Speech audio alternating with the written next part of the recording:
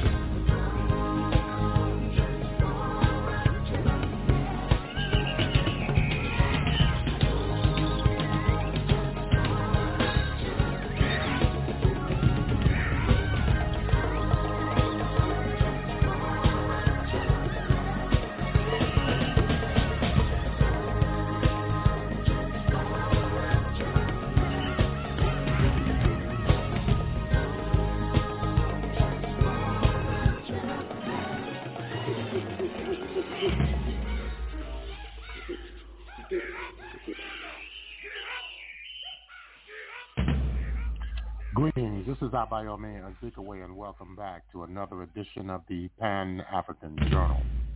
The Pan-African Journal is an audio news magazine. It's brought to you here on a weekly basis. I am your host, Abayomi Azikiwe. Today is Sunday, August the 14th, 2022. We're broadcasting live from our studios in downtown Detroit. We want to thank all of our listeners for tuning in to another edition of our program, this special edition of the Pan-African Journal. Later on, we'll be bringing you our regular Pan-African Newswire report. We'll feature dispatches on the continuing confusion surrounding the national elections in the East African state of Kenya, where after 1 week, no victor has been declared. 15 people have been found dead on the border between the Republic of Sudan and Libya. We'll have details on that as well. A shipment of grain from Ukraine is said to be destined for regions of Africa where there are food deficits. And a fire at a Coptic church in Egypt has resulted in numerous fatalities and injuries.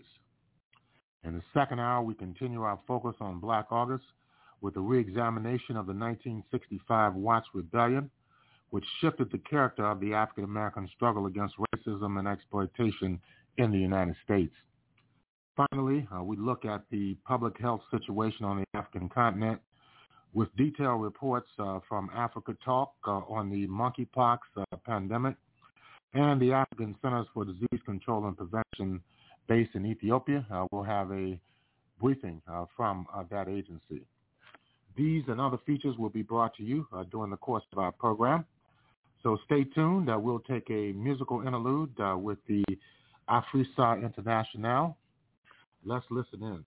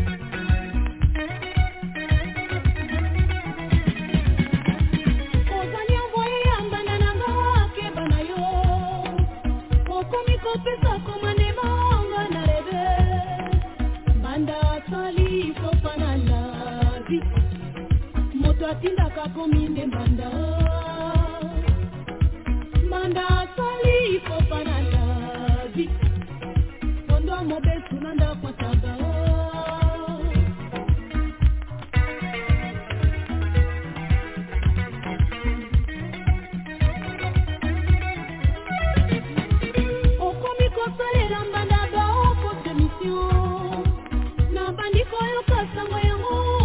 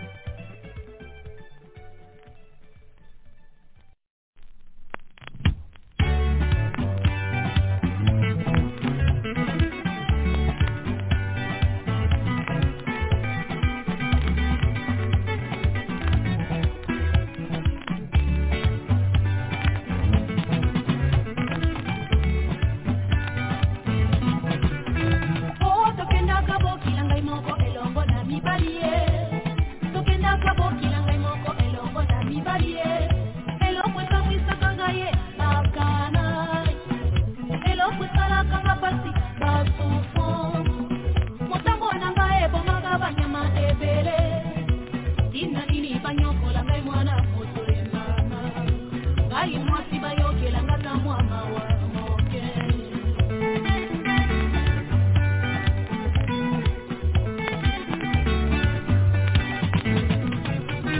o tokenda kabokila ngai moko elongo na mibalie tokenda kabokila ngai moko elongo na mibalie eloko ekamwisaka ngai ekakana eloko esalaka nga basi basufo motango na ngai ebomaka banyama ebele ina nini banyokola ngai mwana moto e mama ngai mwasi bayokela ngata mwana wa moke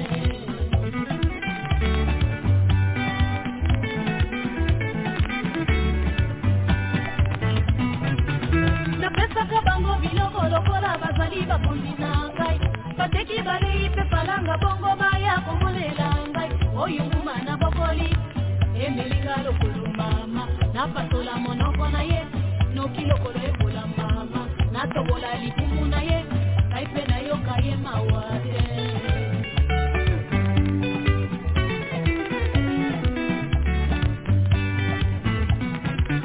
napesaka bango biloko lokola bazali bakondi na ngai bateki bale ipe palanga bongo baya komolela ngai oyo nguma na bokoli emelinga lokolo mama napatola monoko na ye noki lokolo ebola mama natobola libumu noki kaipe na yo kaye mawate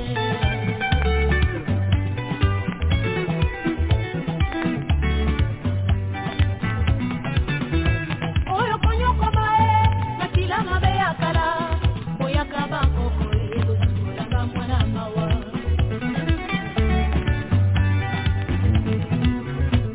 oyo konyoko bae matumu ya mokili bozonga bankoko ngana lembi koloba mobali akata elanga mwasinde akoni kolo na ye mobali akata elanga mwasinde akoni kolo na yango obakufa nzala te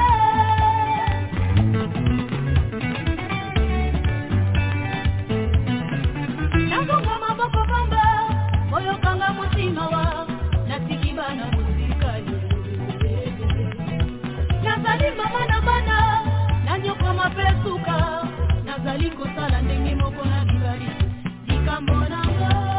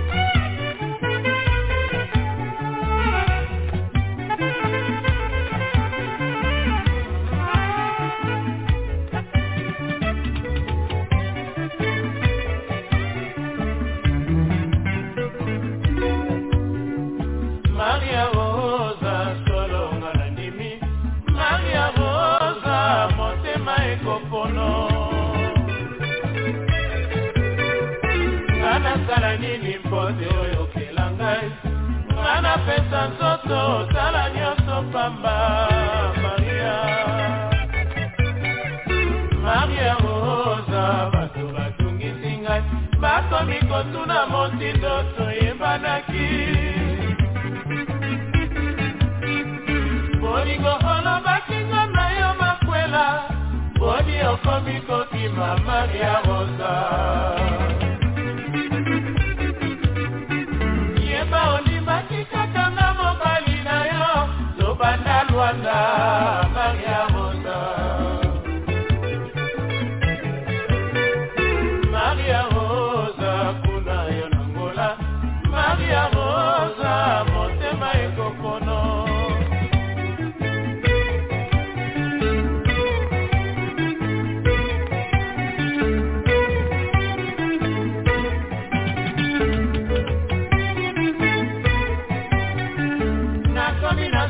ya mokili uyagabi zongisa roza na Kinshasa nasilisi mikanda na maloba uyagabi bakomi kozwanga nde liboma nakomi na suka ya mokili uyagabi zongisa roza na Kinshasa nasilisi mikanda na maloba uyagabi bakomi kozwanga nde liboma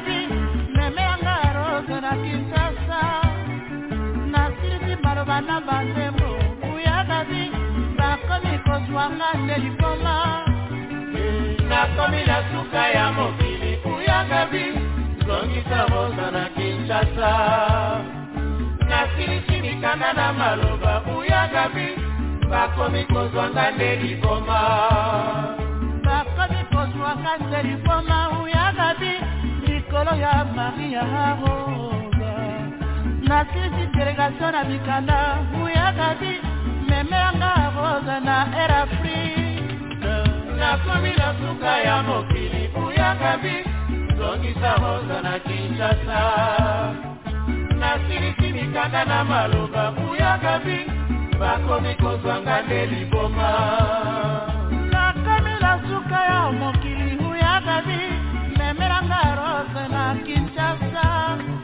nasisi maloba na banzembo uyagabi Memeranga Rosa na Brazzaville nakomi na suka ya mokili uyagabi zongisa Rosa na Kinshasa nasilisi mikanda na maloba uyagabi bakomi kozwanga nde liboma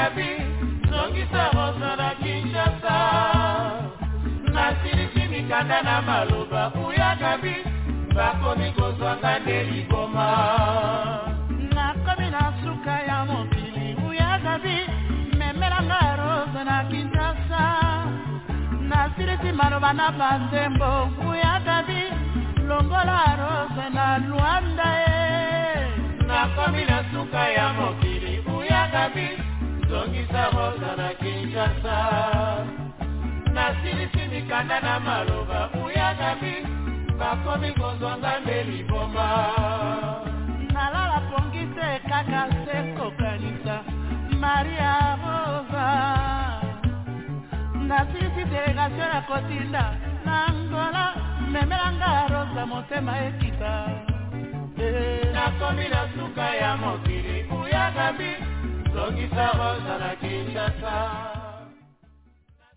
Welcome back, and you're listening to the Pan-African Journal worldwide radio broadcast, and I am your host, Abayomi Azikiwe. We just heard the music of the Orchestra Afrisa International, led by the legendary Tabule Rashru, featuring the vocals of Mbilia Bell. And that is music from the Democratic Republic of Congo, classic Pan-African music. Right now we want to move into the Pan-African Newswire segment of our program. These are just a few of the headlines in today's Pan-African Newswire. In the East African state of Kenya, the long delay by the Independent Electoral and Boundaries Commission in announcing the final verified results of the August 9th presidential election is starting to lead to confusion. There have been conflicting reports about the state of the vote count. The Independent Electoral and Boundaries Commission latest verified form 34BS shows William Ruto leading Raila Odinga. Reuters reports that Ruto is leading Raila with 52% of the vote in its nearly complete tally of forms 34AS. A Radio Africa tally of all form 34BS, provisional and yet to be fully verified by the IEBC, shows that Ruto received 50.36% of the vote compared to 48.88% for Raila. The tally shows that Ruto has won 126 constituencies with 7,152,655 and 655 votes, while Raila Odinga has taken 146 constituencies with 6,942,000 and 708 votes, with 18 constituencies pending, excluding diaspora and prisons, a difference of 209,947 votes. The vote tally is available at the Kenya Star newspaper, and they've been trying to track the progress of the electoral count as well as other publications in Kenya as well as around the world. And you can read this article about the whole situation in Kenya involving the elections that were held 1 week ago today, where no definitive results have been issued in regard to proclaiming who got the most votes, whether or not there has to be a runoff election. So we'll stay on top of this story. In North Africa, Libyan authorities said yesterday they found at least 15 migrants dead in the desert on the borders with Sudan, the latest tragedy involving migrants seeking a better life in Europe via perilous journeys through the conflict-wracked nation. The Department for Combating Irregular Migration in the southeastern city of Kufra said the migrants were on their way from Sudan to Libya when their vehicle broke down due to lack of fuel. The agency said 9 other migrants survived while 2 remaining missing in the desert. There were women and children among the migrants, but the agency did not elaborate on how many. It also did not reveal causes of the migrants' death, but said they did not have enough food and water. And you're listening to the Pan-African Newswire segment of the Pan-African Journal. I'm your host, Abayomi Azikiwe. A ship docked in a Ukrainian Black Sea port on Friday was to begin loading up with wheat for people who need food in Ethiopia. It will be the first food delivery to Africa under a United Nations plan to unblock grains that have been, of course, trapped as a result of the conflict between Ukraine and Russia, and bring relief to some of the millions worldwide who are on the brink of starvation. For months, fighting in Ukraine and a Russian blockade of Ukraine's ports meant that grain produced in Ukraine, one of the world's key breadbaskets, piled up in the silos. That's according to the Western accounts of this situation. Of course, Russia has a different perspective on what is driving the current food deficits. They say it's related to the draconian and unprecedented sanctions that's been filed against the imposed against the Russian Federation since February and even before. That sent global food prices sky high, and it has led to hunger in Africa, the Middle East, and parts of Asia, and even in North America.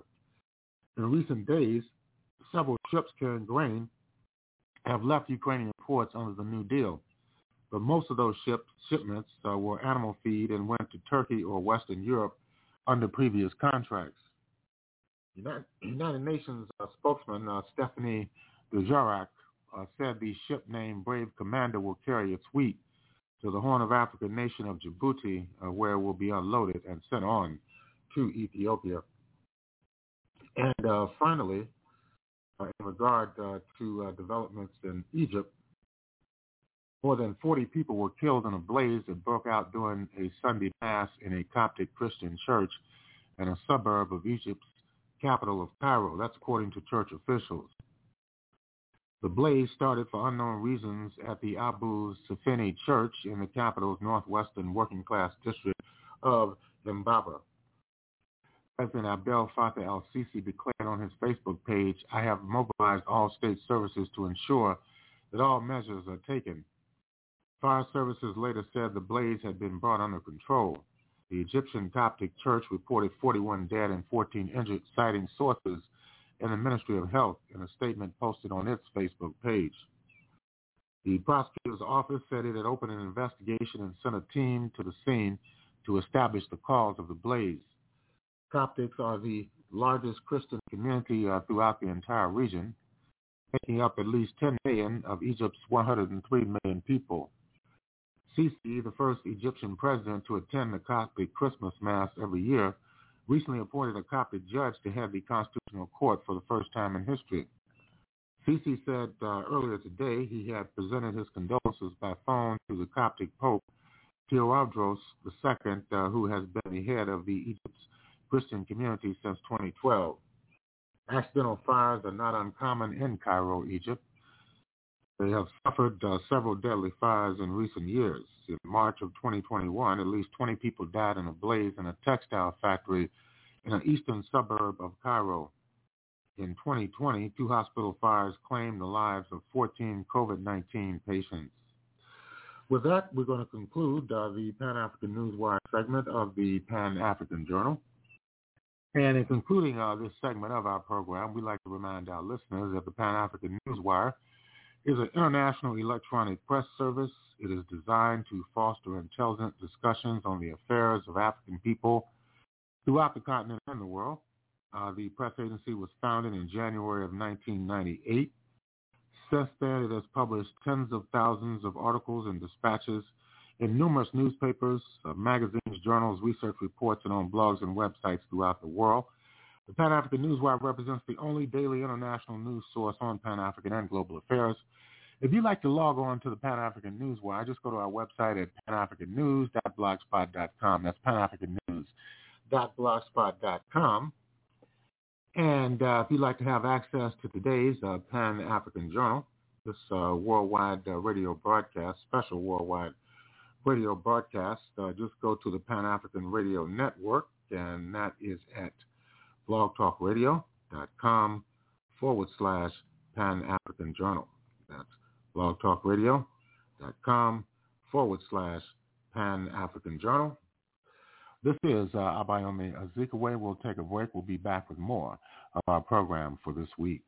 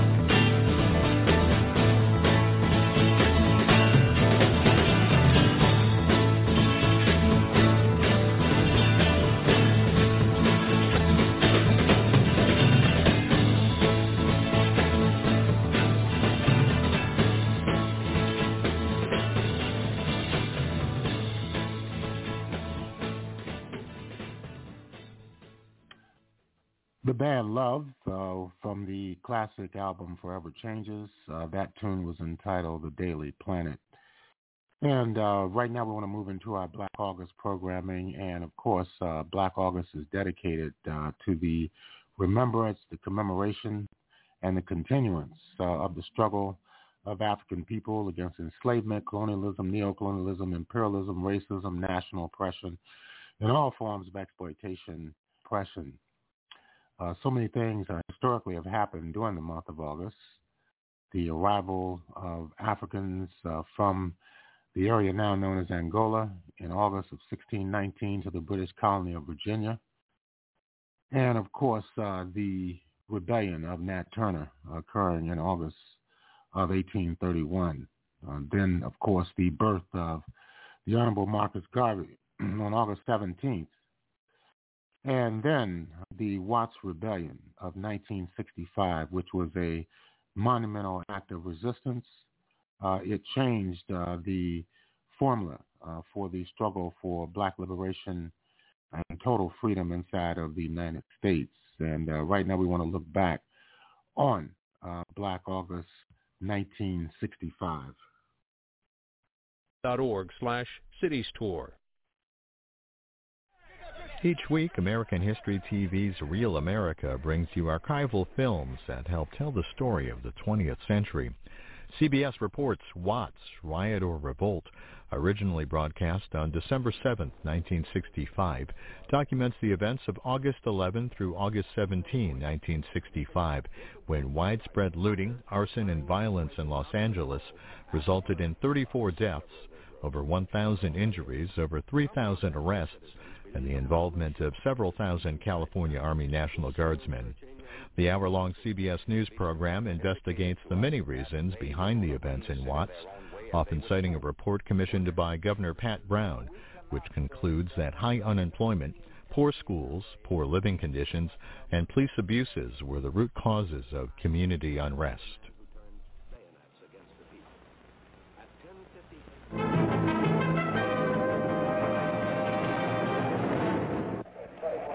Your hands up high. You can lift them higher than that, friend. Let's get them up there. First one drops their hands, dead man. Absolutely incredible scene. The gun battle in the middle of Broadway. The main business streets of Los Angeles.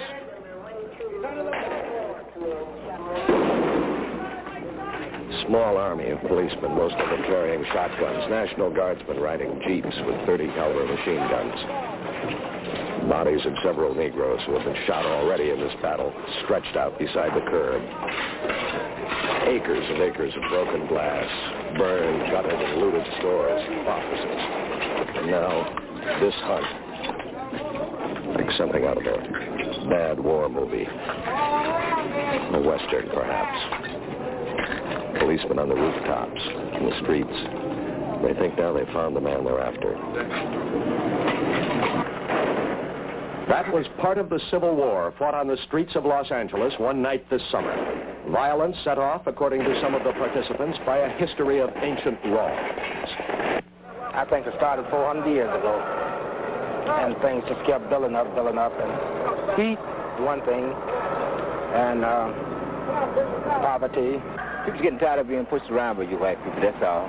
You couldn't talk to anybody, because there was nobody to talk to. You couldn't talk to the cops because they didn't want to talk to me. They wanted to beat my brains out, just like they've been doing all the time. And the only way it seems that we can ever get anybody at any time to listen to us is start a riot. We got sense enough to know that this is not the final answer, but it's the beginning. Governor, I hand you the report that's been prepared by your commission. We cannot, Governor, tell you any one particular reason why the riots took place in August and why they took place in Los Angeles. Tonight's CBS Reports examines the question of Watts. Was it a local riot or the beginning of a national revolt? What started it? What stopped it? Will there be another Watts? John McCone has just presented Governor Edmund Brown of California his investigating committee's report seeking the answers to just such questions. These findings are an integral part of what follows, a CBS Report study of the principal events and causes of the nightmare in Watts.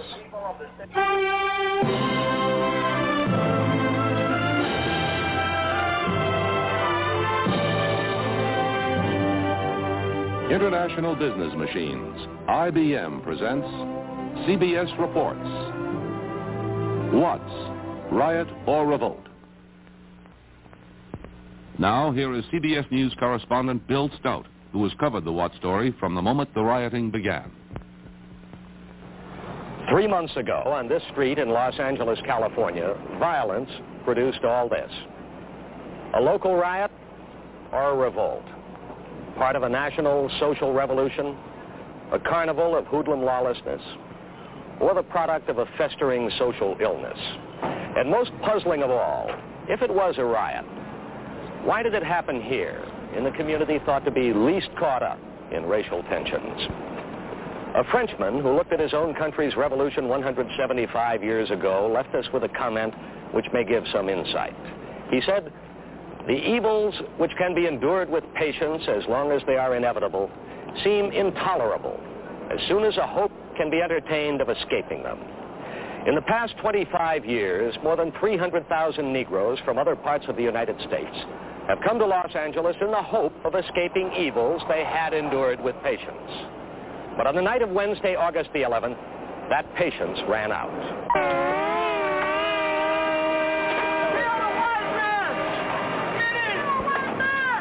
Get the white man! Get the white man! It was the most widespread, most destructive racial violence in American history. White people driving through the riot area were considered fair game, whether young or old, men or women. Their cars were battered, the drivers stoned, kicked, and beaten, and the cars were burned. The mobs might groan and curse in disappointment when a white got away, and then cheer like a football crowd when a car went up in flames.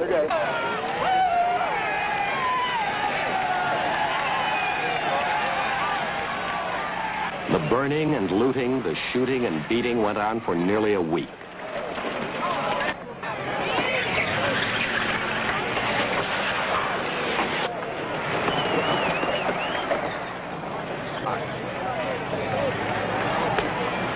Four persons were killed, all but 5 of them Negroes. More than 1,000 persons injured or wounded. More than 200 business places destroyed by fire. 700 more smashed, looted, and damaged. Negro merchants sought to protect themselves with hurriedly scrawled appeals. The cost in dollars, even now, is hard to estimate. Perhaps 50 million, 60 million, or more. Nearly 4,000 persons arrested. Shut it off and get out of that car with your hands up. All of you, the one in the back seat, too. Come on, get up. Get your hands up, I said. Drop that purse and get your hands up. Get your hands up. Get them up. Get your hands up. Go. Come on. Right this way. Negro leaders blamed it on a variety of social ailments. Poverty and unemployment, poor schools, and bad housing, all of which add up to discrimination. But most of all, said the Negro spokesman, police brutality. And the mobs agreed. Get in with the lights.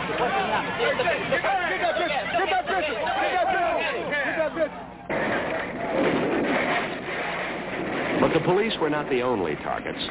Firemen rushing about the city trying to control dozens of blazes at once were showered with rocks and bottles and sometimes found themselves under heavy gunfire. Control 12, calling staff reach. The mobs hated authority, but more generally, they hated all whites. And before the mobs finished, before they spent themselves, by the time the rioting had run its course, the police had been forced to plot their action over 54 square miles in the middle of the nation's 3rd largest city. 54 square miles, more than twice the size of the entire island of Manhattan. Indeed, Harlem or South Chicago, where steaming, rat-ridden tenements are the raw material of riot, seemed the most likely to produce those northern explosions that were predicted in white America's anxiety over the Negro Revolution. No one expected the flashpoint of discontent to be in the sprawling, bungalowed 450 square miles of Los Angeles. Yet it did happen there, in an area holding 1/6 of the county's 523,000 Negroes. Watts is a ghetto, but not a slum, as the term is known in older cities. There are streets of trim, lower-middle-class homes, and there are squalid areas of condemned houses with people living in them. 2/3 of the adults have less than a high school education. 1 in 8 is illiterate. Of every 10 homes, 9 were built before 1939. 1 in 5 is deteriorated. Watts has the lowest average income rate in Los Angeles County, $4,000 per year, compared with more than $8,000 per year for the white community. Almost 60% of the Watts families receive some sort of welfare, against an unemployment rate that holds around 30%. 1 of every 3 teenagers comes from a broken home. The school dropout rate is more than twice that of the city overall. Most residents are newcomers who joined the modern gold rush to California of the past 25 years. Many are newcomers from the most backward parts of the Deep South, poor and ignorant Negroes who have no skills to offer a big city employer, no desire for classroom learning, not even the knowledge of how to live in urban surroundings, often not even the knowledge of how to use plumbing. They crowd together, these backcountry refugees, 1,000 new ones every month pouring into Los Angeles. And they find in the land of golden promise that there still are white lawmen, white merchants, white landlords. It began, as many race riots have begun, with the arrest of a Negro by white officers, right here at this corner. In this case, 2 young Negroes were stopped by California highway patrolmen and charged with drunk driving. There was a scuffle and a crowd gathered. The mother of the 2, they are brothers, joined in, and she and another woman the crowd thought was pregnant were pushed and shoved. The highway patrolmen were on the scene 40 minutes, a period some suggested was overlong in the face of a gathering hostile crowd. The McCone Commission dug thoroughly into this event. It found no basis for criticizing the conduct or judgment of officers on the scene. But no one questions this was the incident, nothing more, the spark that lighted the fuse. In the background is a long chronicle of defeat and disappointment, of discrimination and Negro grievances, of pure hate for the white man. There was, for instance, in the spring of 1962, a gun battle between Negroes and police outside the Los Angeles Mosque of the Muslims, a sect built around the belief that all whites are evil, that complete separation of the races is the only hope for America. In that gunfight, 1 Negro was killed, 14 wounded. Some Los Angeles citizens believe the Muslim shooting so crystallized Negro feelings that from that point, April 1962, big trouble was inevitable. There were other humiliations, distantly noted by whites, but resounding in Watts like a slap in the face. Negro Catholics prayed as the head of the Catholic Archdiocese, James Francis Cardinal McIntyre, declaring Negroes to be better treated in Los Angeles than anywhere in the United States, laid down for his clergy the line that racial problems were to be treated as political rather than moral issues. A young priest, Father William H. Dubé, challenged the cardinal, insisting race discrimination is immoral and therefore a direct concern of the church. Negroes watched while the clergyman dispatched a rebellious and futile appeal to the Pope in Rome. All of us concerned with giving our Negro congregations positive leadership in their yearning for full protection under the law, equal opportunities for education, jobs, and housing, cannot reconcile the clear teachings of Christ and the Church with the restrictive and nullifying policies of the Cardinal. I urge you, therefore, to remove Cardinal McIntyre from office. Negroes watched, too, through the long political campaign of 1964, when the major issue in California, bigger even than the Johnson-Goldwater contest, was fair housing. State law requiring the sale of homes to any person able to pay, regardless of color, was under attack. White organizations, led by various real estate groups, collected signatures for a referendum which would repeal the law. Martin Luther King came to Watts to spell out the meaning of the referendum battle, but the great majority of California voters rejected law-enforced non-discrimination in housing, the majority telling the Negroes to stay put. The McCone report cites that vote as a major factor adding to Negro resentment. And there were other factors, too. You might have a TV, they can see the nice things in other parts of the city, and they're tired, they're hungry. They are more educated. They know what's going on in the world. They see millions and billions of dollars spent on rockets and the first one thing and another, sent overseas to other countries. And here in their own country, you know, they're hungry, they're out of job. Finally, there was haggling over the poverty program. Indeed, the very day the riots began, this was the headline in the Los Angeles Times. In Harlem this past summer, poverty funds were used to give jobs and money to thousands of young Negroes. But in Los Angeles, not 1 cent was put into the poverty area. Despite all these aggravations and evidence of white indifference, Los Angeles' long history of freedom from racial strife, plus the fact that it had weathered the troubled summer of 1964 without difficulty, had created a false sense of well-being, so that when the violence did erupt, its impact seemed many times magnified. Indeed, the supposed lessons of peaceful Los Angeles had been cited proudly to lawmen around the country by its chief of police, a man known for his integrity and the bluntness of his opinions. Thus, after the first night of violence, embarrassed perhaps and understandably edgy, Chief William H. Parker faced newsmen. What do you want the policemen to do? Do you want to mask them in there for what purpose? Of pinning everybody down or what? No, I'm simply asking you to explain what the thinking of the police is. I have no... Well, the thing of the police is they have a city to protect.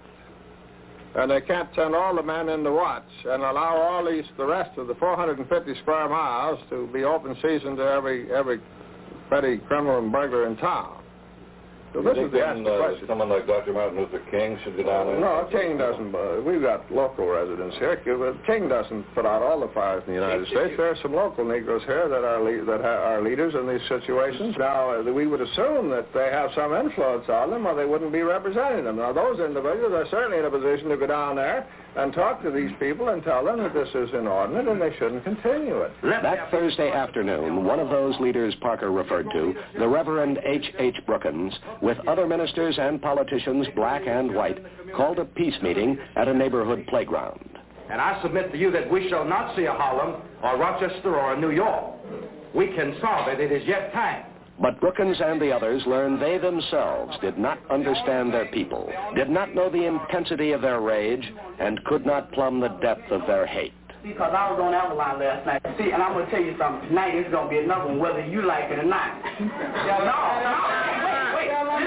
Listen. See, we, the Negro people down here have gotten completely fed up. And you know what they're going to do tonight? They don't care. They're not gonna fight down here no more. You know where they're going? They're after the white people. Now they're after the white people. They're gonna congregate. They're gonna caravan out in Inglewood, Playa del Rey, and everywhere else the white man is supposed to stay. They're gonna do the white man in tonight, and I'm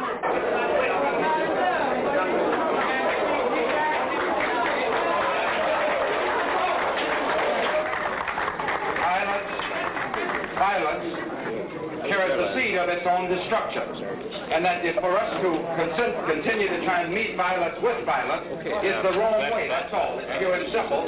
I believe that while we talk about people staying off the street, every citizen's right is to walk the street, but if he must walk it in dignity and respect. I believe, on the other hand, that there ought not to be any concentration of police power in this community tonight. After that meeting, Brookins and John Buggs of the County Human Relations Commission, a group with a record of success in dealing with racial troubles, took their recommendation that there be less obvious policing of the area Thursday night to Deputy Police Chief Roger Murdoch. The police department indicated to us that they were going to run the city their own way and they would prove who runs the city of Los Angeles. Mr. Roger Murdoch's attitude was one I would suspect from Jim Clark in Alabama. We are not in Alabama. We want to work with the police. We want to work with elected officials, not against them. When we returned to 118th Street after having talked with Mr. Roger Murdoch of the 77th Division, we had to report what we found. It was like lighting a fuse. They immediately said, well, all right, we told you.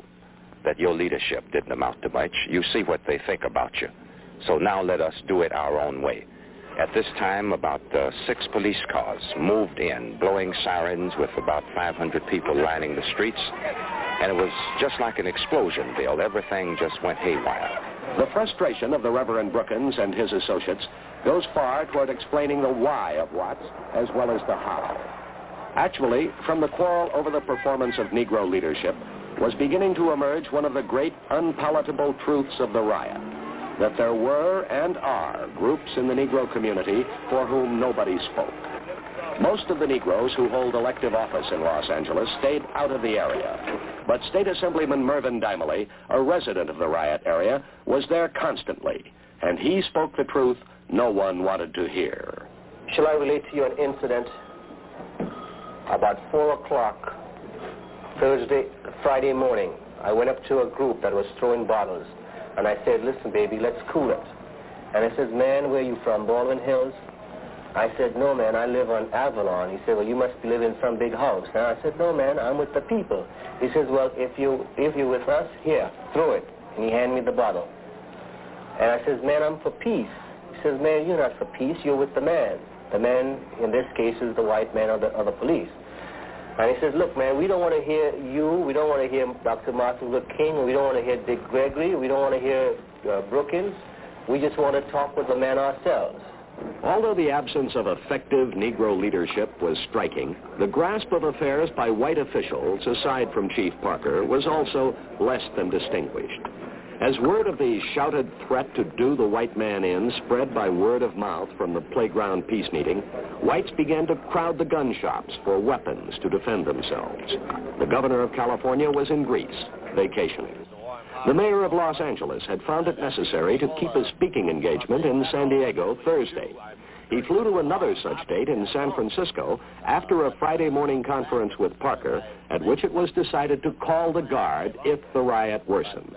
The Commonwealth Club has advertised this speech for a long time. They have hundreds of reservations, and so, of course, there isn't anything more especially that I can do in the next few hours, but I'll go up and write back to keep my commitment, but if it hadn't been made for months, I certainly wouldn't go. The McCone report does not criticize Mayor Yorty. It simply quotes, without comment, the reason he gave for his absence from the city.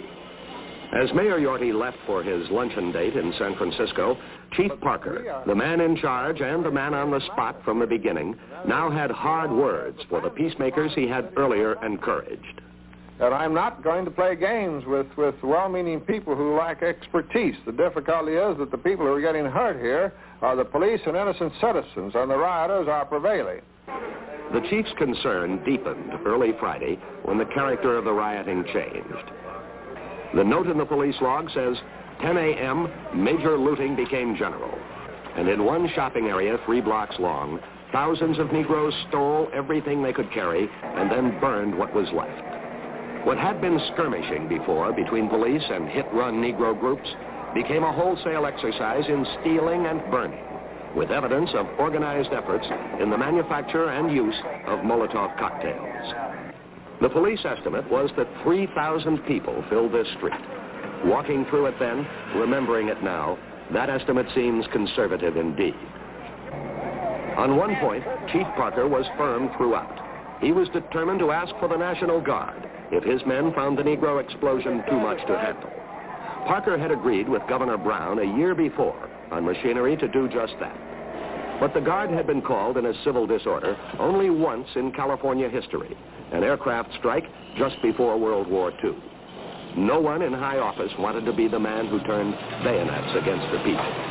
At 10:50 a.m., however, Parker, declaring the situation out of control, asked for the National Guard. But it was 5 o'clock that Friday afternoon when Lieutenant Governor Glenn Anderson signed the proclamation. As the McCone Commission points out, Friday's delay in calling the Guard proved costly in property damage and perhaps lives as well. The commission feels acting Governor Anderson hesitated when he should have acted.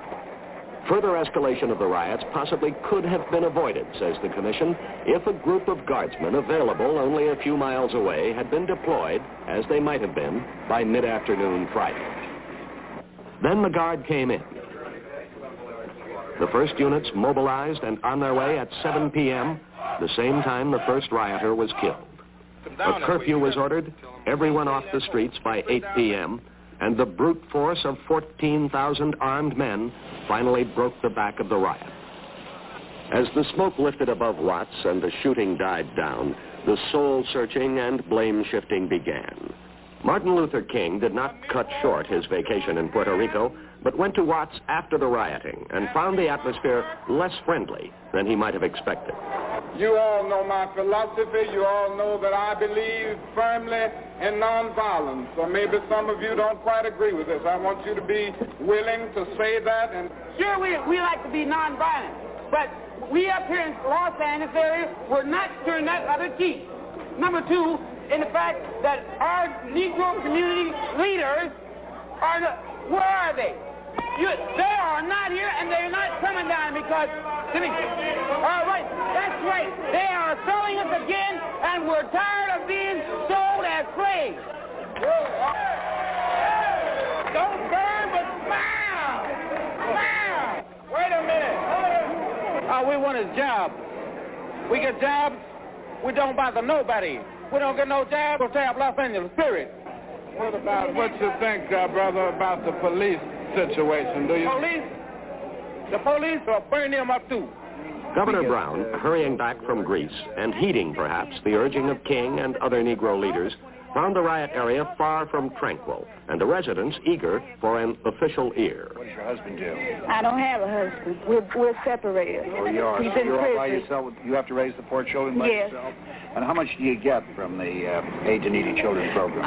$234 a month, and my house rent's $80 a month. Are there any places, say we could get a job, if we had a job for you? If I could go to work, I'd be proud to go to work, and I could make enough money to have somebody watch my baby. I'd love to go to work. You mean there were a lot of people hungry? These people have been hungry all the time. Like just two or three days before all this happened, these people were just about to storm to death, waiting for the first till they got their check. Right. They needed it. You mean this was a continuing situation down here? All the time. Well, I mean, don't they get the money from welfare? I mean, we have the Aid to Needy Children program. They need jobs. That's what they need.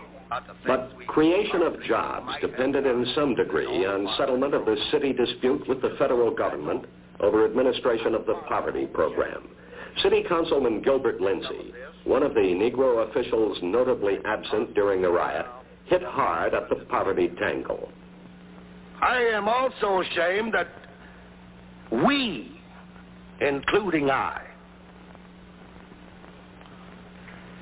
squabbled and fought over the war on poverty program,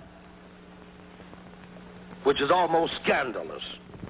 But Mayor Yorty denied that he or anyone else in Los Angeles had hung up the poverty program by playing politics.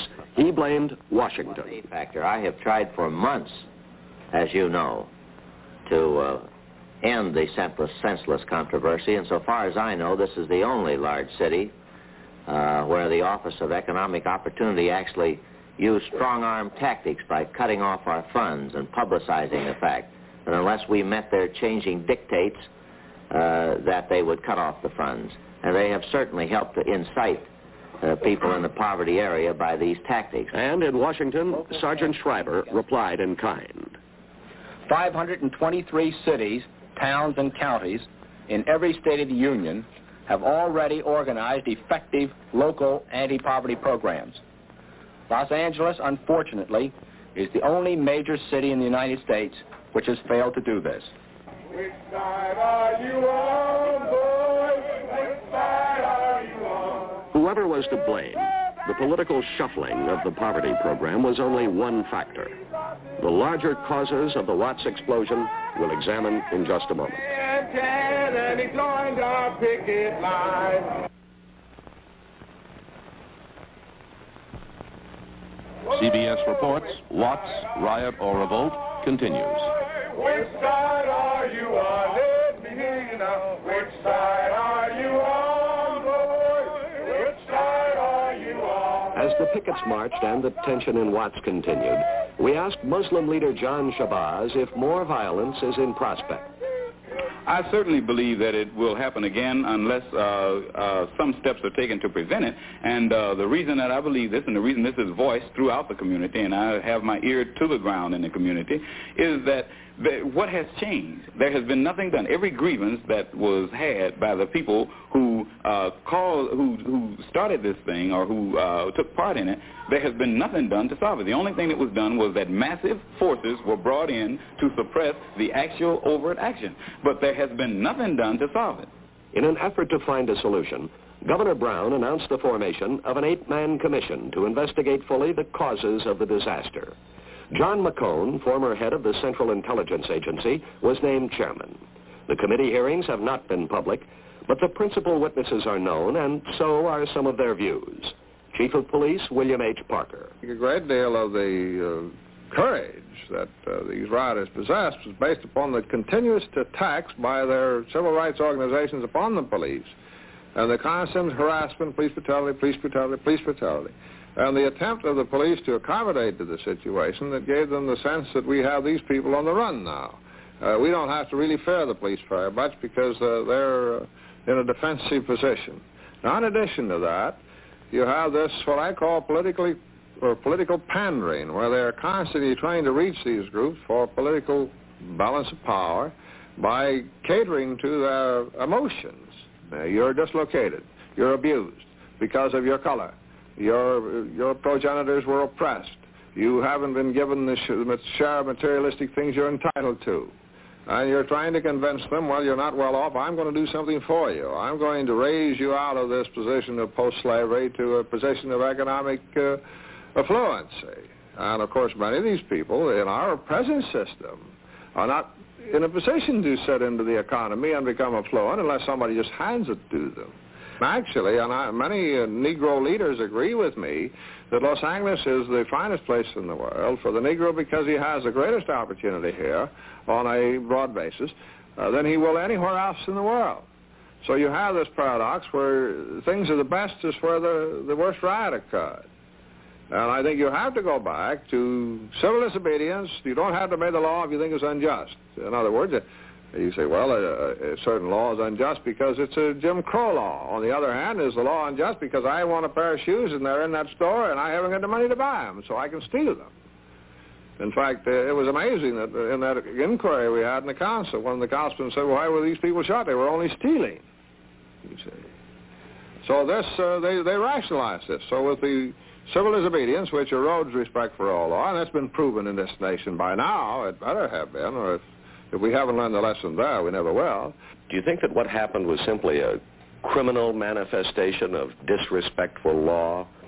Or do you see it as something related to the social and economic strivings of the Negro? I think all those factors are involved. I think that the most important recognition that we must give to this situation is that of the 600,000 Negroes who reside in the metropolitan area of Los Angeles, that the Watts riot involved less than 1%. And it is a mistake to group all of these people together because they don't deserve it and it would be inaccurate. In creating the situation, where was the failure? On the part of the city, the county, the schools? This, I think, is one of the difficulties in meeting this, is that we're trying to find a failure other than the people themselves. And this is a very dangerous move because it serves to sort of sanctify their acts on the basis you did something because of something we failed to do. In the first place, a great number of those people came from areas in the country where they were much further dislocated, much more seriously dislocated than they are here. They came in and flooded a community that wasn't prepared to meet them, despite the fact that we got all this relief money going in there. We didn't ask these people to come here. And suddenly they want a total community to adjust itself to a small segment that has suddenly come in and taken over a section.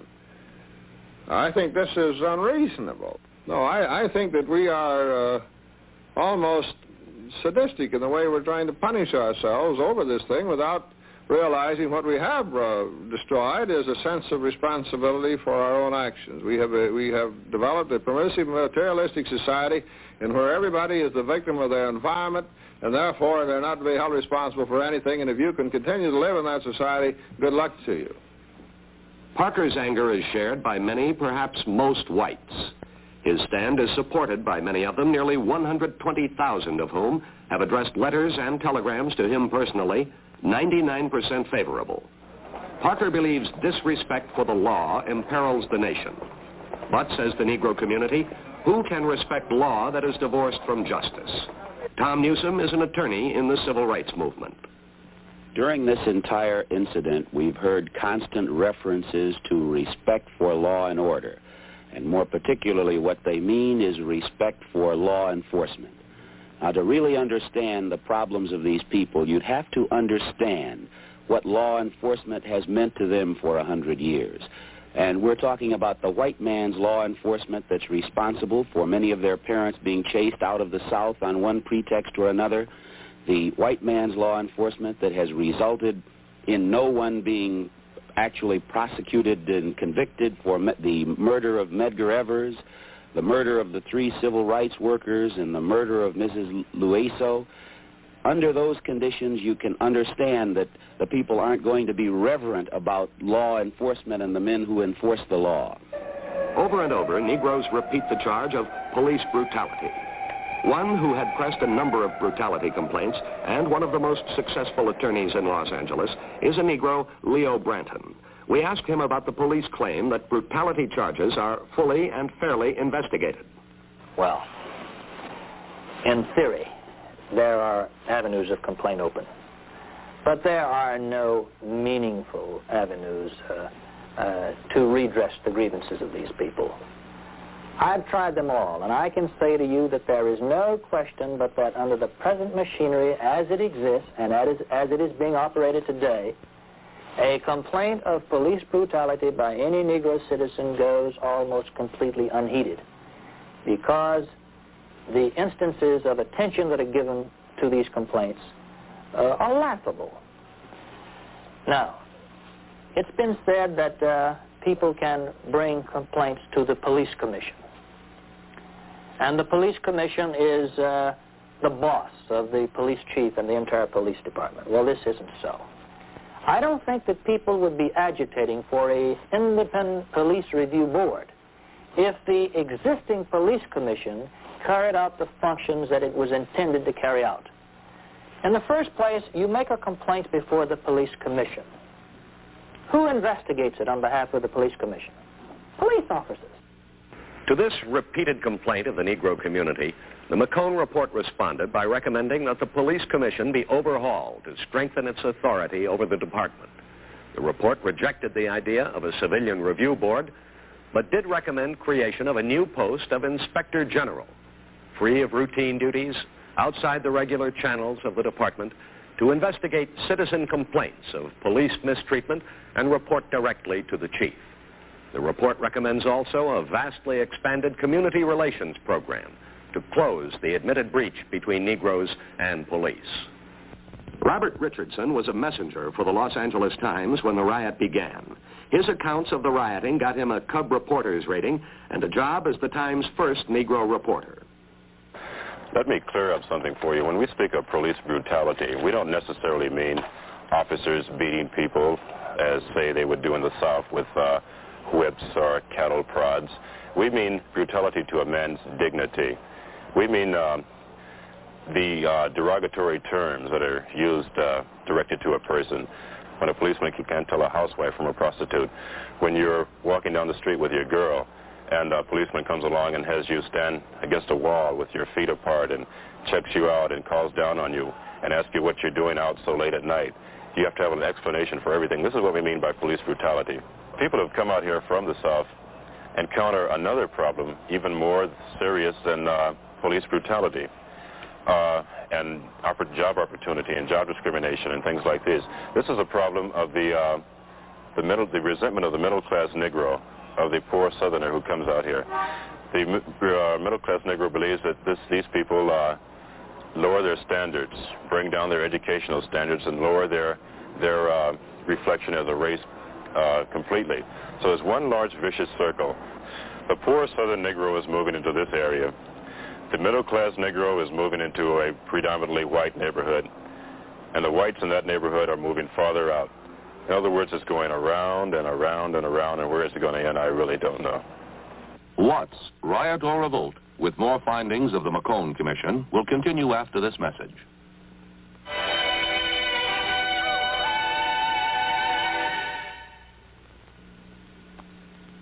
CBS reports Watts' riot or revolt continues.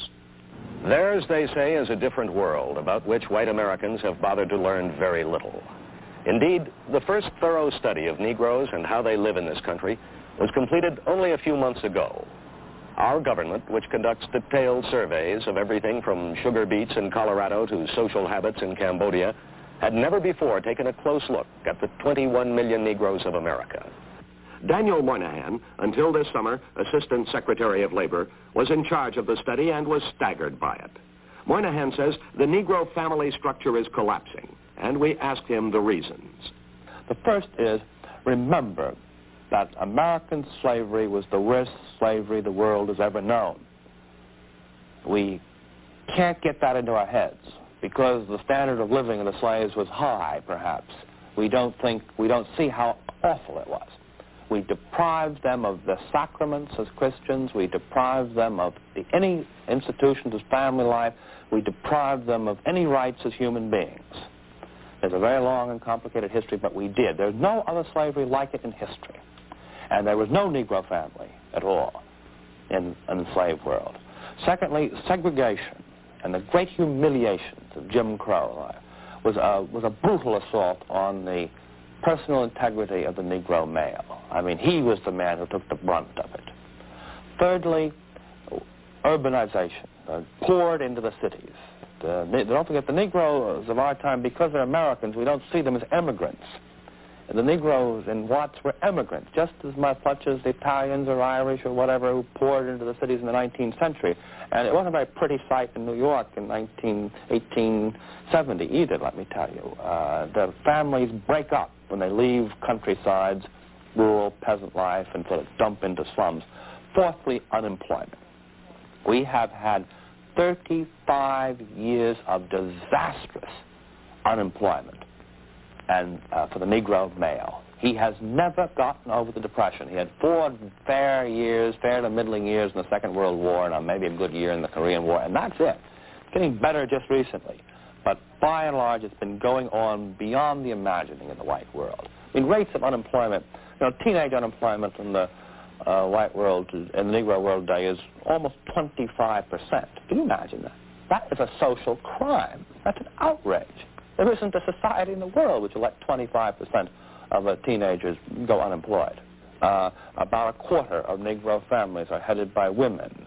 The divorce rate is 2.5 times what it is. And all the number of fatherless children keeps growing. And all these things getting worse, not better, over recent years. It's not a matter of a bad situation that doesn't improve, but rather a bad situation that worsens. Got to get that clear. It's getting worse. How'd you learn how to behave? From your father and your mother and your older sisters, maybe, and the people around you. Well, supposing there is no father, or if he is a father, he doesn't work, where there is no education, where there's no sense of getting ahead, where children are just brought up without any of that support which a family gives it, then what do you end up with? You end up a cycle reproducing itself. A UCLA study published within the last 2 weeks examined the background of young Negroes arrested during the riots. It established the typical rioter as a 17-year-old boy, a school dropout from a fatherless home, living on a total family income of $300 per month. One such walking statistic is this young man, whose cool world is kept that way by occasional bouts with liquor and with drugs. On the nights of the riot, revenge was an added ingredient. Although he denied to the police any part in the looting and rioting, he took me on a tour of some of the places he said he helped to burn, as casual as a stroll in the park. What this young man had to say reflected a common attitude among the youthful rioters. I threw the firebomb right in the front window, A friend of mine went in the store towards the back and threw a firebomb in the bag, and the place went up in flames. But it was pretty well emptied by the looters and so forth. There isn't much left, is there? There isn't. Here's a burned up shirt and so forth that could have been gotten, could have been used. But most things were taken out before you burned. As much as we could possibly give. Then we would decide to burn, and the cry in the streets was, burn, baby, burn. Why would you burn out this kind of place? We decided to burn the store because we felt that this man hadn't been doing nothing but gaming on us anyway. When you say that this man was gaming you, gypping you, do you know that for a fact? This man and every other Jew up and down the street, other than the rummage sales owned by Negroes who do not have nothing in them. Why do you say over and over Jews around here? Do you feel that way about Jews? I will not only say Jews. It would be fair to say that I hate all whites, period, point blank. What else happened in this block? Well, after we had got what we had gotten out of these stores, we went and disposed of it, stashed it. Then we arrived back to get as much as we could possible. We decided to get this salon company up here, this pawn shop where this white dog works there that gyps people. Matter of fact, he gypped me. I brought an $82 radio that I had bought and hadn't had over 2 months, and I brought it here, and it was in excellent condition. He gave me $7 for it. He wanted to give me $5. He gave me $7. Do you think that's why most people took part in the looting and the burning because of one grievance from some time in the past? Yes, from some grievance at some times in the past, regardless of whether it was relating from a pawn shop or going to a store or what have you. Someone in to get even, such as I, because I call myself getting even by going in this store and taking whatever I could take out of it. And I got some pretty wonderful things out of this place. Pretty wonderful things. And I like it. And it was Sunday when you were arrested, right near here? Yes. I was on my way to a friend of mine's house, and a police car circled this corner here, and the officers got out of their cars and approached us at gunpoint and told us to put our hands up and immediately hit the fence like this. And at the time they lined us up, they held us at gunpoint continuously, and then this white police officer approached me and asked me, well, black nigga, when are you going to let us kill you? So I replied to him, I'm not going to let you kill me because I'm no sniper or nothing. I'm not going to be out there doing any wrong, trying to, put myself in a good position, because I knew that these white people were mad that we were taking to the jailhouse, and I asked them, what was I going to be booked on? And they couldn't tell me. They didn't say nothing. All they did was rope me up for burglary and looting, and I was arrested in a residential area. As you can see right now here, there's no stores, anything. There's nothing but houses. How long were you in jail? I was in jail a month, a solid month. It could have been longer, but I had a little money, which helped me get out. So you bailed out? I didn't bail out. I beat my case completely. I had it thrown out of court, all charges dismissed. Think it's going to happen again? Yes, I do think it will happen again, but under a different situation. It will be better organized this time, and it will probably be more or less a surprise attack.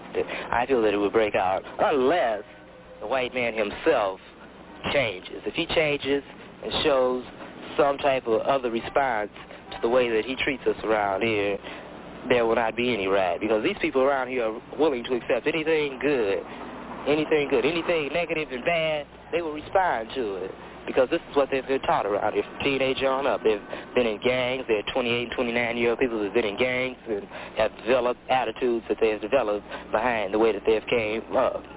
And I feel definitely that this most likely and most probably will break out again. If this young man is the living product of the ravaged Negro family institution described by Daniel Moynihan, Stanley Sanders is evidence of what a strong family can produce. His father, Hayes Sanders, recently retired after 33 years as a city truck driver, raised his family in the Watts area.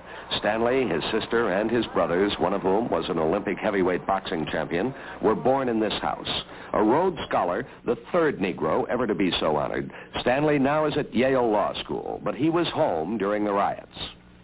What made the difference between you and between most of the other young men? I think the most important differences in my own life were the influences from my family and the special attention that I got in high school. In the Sanders family, we were always encouraged to go on to the university, and we were always taught to compete on any level with anybody. What is your feeling about the people who took part, particularly the young men? A lot of them must have been men you knew. Why did they do it, and what did they say about why they were doing it? Well, I think that my particular age group, Negro, male between the ages of 18 and 24, is probably the one most distressed group in the United States as a country, certainly in the Watts area here in Los Angeles. They are most likely to be unemployed. In this particular area, they're either high school dropouts or high school graduates with very little skills, very few skills. And I think also there's the business of South Vietnam and how this affects the draft and economic means. I think all these combine to produce a frustration on the part of the young men in this particular area of the city. The thinking of the entire nation must be changed as the goals of the Negro community move from liberty to equality, says Daniel Moynihan. No group in our society is satisfied if for many, many years, for generations, the competitions of life always end up with them as the losers. Now, equality isn't a demand that everybody live the same. That's a flat level of existence. That's not the thing at all.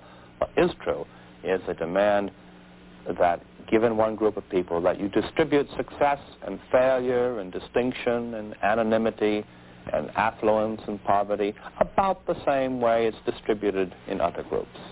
We've got to get men to work. A man can't run his family if he doesn't have a job. It just starts there. Is there any secret to that? I mean, do you have to have sociologists tell this country that? No. Creating jobs for men is no secret about it. We know how to do it. We've just got to get it clear in our minds. Either we do it, or we're going to spoil this beautiful country of ours, and that means spoiling those pretty white suburbs just as much as spoiling those nasty and ugly places like Watts. Moynihan speaks of the situation confronting our nation. The McCone Commission sought to answer questions about Watts. Was the riot planned? The Commission finds no facts to support that conclusion, nor any evidence of communist activity. Did police brutality play a part in the outbreak? Yes. Some real incidents and some imagined, says the Commission, are at the roots of the deep distrust between police and Negroes. Did Negro hooliganism and provocation play a role in the riots and in the mood that led to them? Yes, says the Commission, and the little organization which fed the flames was led by gangs of angry young Negroes. Was it a revolt, not just a riot? Yes, in the sense that it was a formless, hopeless striking out against current conditions in the community. And can it happen again? So serious and explosive is the situation, says the Commission, that unless it is checked, the August riots may be only a curtain raiser to what could blow up one day in the future. It is that very fact which accounts for the disappointment among some responsible Negro leaders. Dramatic proposals and immediate measures are needed, they feel, to calm those rioting Negroes for whom nobody spoke. Long-range plans to give job training to thousands of Negroes, a crash program of schooling for Negro youngsters, may guarantee the future, they say, but the need is desperate and the need is now. A crisis in our country, says the McCone Commission, and government alone cannot render a cure-all. Help from private employers, from labor unions, from Negroes themselves is essential in this emergency. We would conclude this report with these final lines from the Commission. What shall it avail our nation if we can place a man on the moon but cannot cure the sickness in our cities? This is Bill Stout for CBS Reports in Los Angeles. Good night.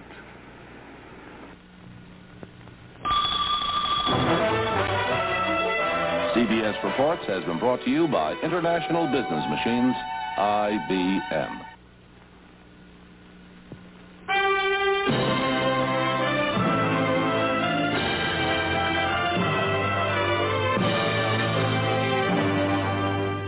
CBS Reports, Watts, Riot or Revolt, has been filmed and edited by the staff of CBS Reports under the supervision and control of CBS News.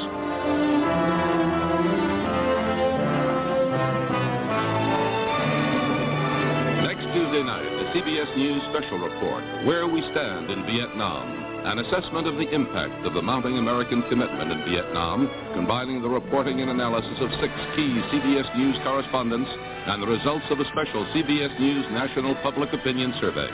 That's Where We Stand in Vietnam, a CBS News special report, next Tuesday night at 10, 9 Central Time.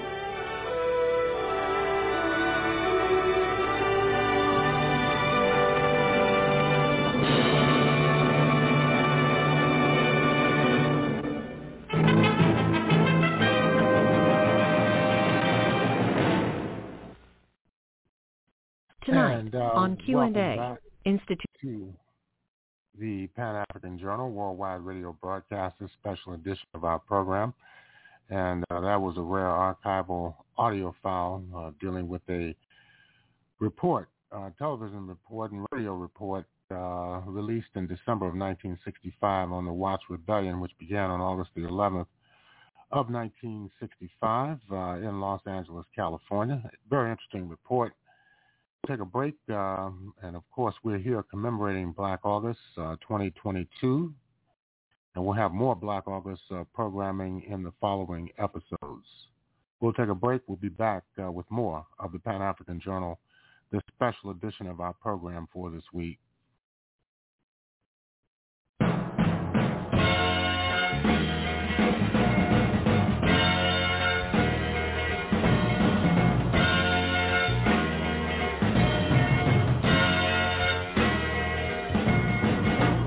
Never liked nobody that's been mean to me. I've got a heart full of stone, and I hate the misery. Then you came along into my life, destroying me more, mounting up the toil and strife. But I'm a fool for you. I'm a fool for you. I'm a fool for you. I'm a fool for you. Guess I'll always be, and I claim it famously, 'cause I'm a fool for you.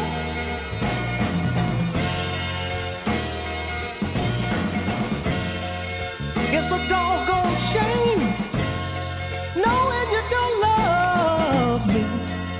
You go on and use me so continuously. I don't know why I love you like I do, when you're breaking my heart and you know it's true. But I'm a fool for you. I'm a fool for you. I'm a fool for you. I'm a fool for you. Dogging me every day, but child, I'm here to stay, 'cause I'm a fool for you.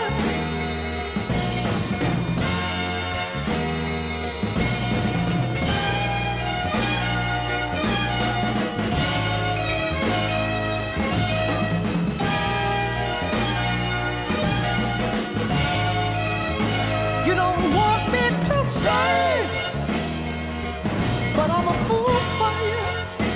Do me wrong now every day. Child, I'm a fool for you. Oh, I'm a fool for you. Child, I'm a fool for you. I'm a fool for you. The Mighty Impressions with the tune entitled I'm a Fool for You, featuring Mayfield on lead vocals. And you're listening to the Pan-African Journal Worldwide Radio broadcast for Sunday, August the 14th, 2022. We're broadcasting live from our studios in downtown Detroit. And right now we want to move into a report on the monkeypox epidemic, pandemic now, with thousands of cases and various geopolitical regions around the world. Let's listen to this report.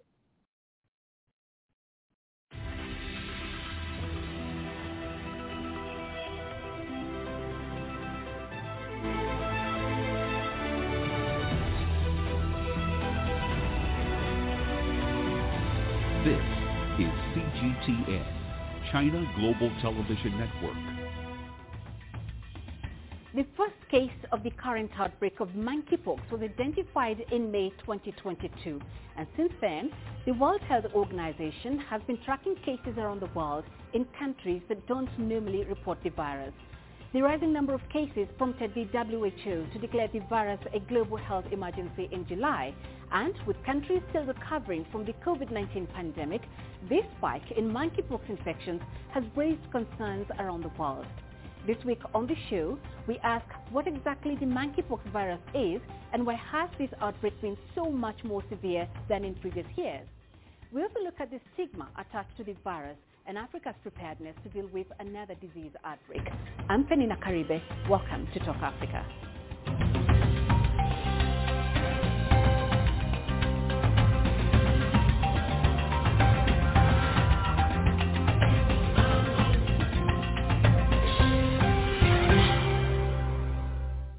Scientists are baffled by the current outbreak of the virus in Europe and North America and the speed at which it's spreading. Prior to this outbreak, the US CDC considered this a rare disease with a low mortality rate. Before we begin our discussion, my colleague Benji Haya brings us this report on the impact of the current outbreak. This is a significant move from the World Health Organization, and this highest level of category is normally reserved for the sort of viruses like COVID-19, Ebola, the Zika virus, and also polio. What it does is raise alerts across the world that this virus is one that needs to be taken seriously and acknowledge that it requires a global response. And the reason that we should be noting all of this, of course, is that there's potential for further outbreaks, and that's really the warning from the WHO, which is this could be the start of spreading elsewhere. It still notes that the risk to a global outbreak remains low, and the risk to interference of international travel, in the same way there was during the coronavirus pandemic, that remains low too. That's because this virus is very different to the one that we're now familiar with, COVID-19. The first is that it's a much less efficient transmitter. It's not an STD, but it does spread mainly through contaminated surfaces or through bodily fluids, through sexual intercourse, for example, predominantly thus far between the homosexual community.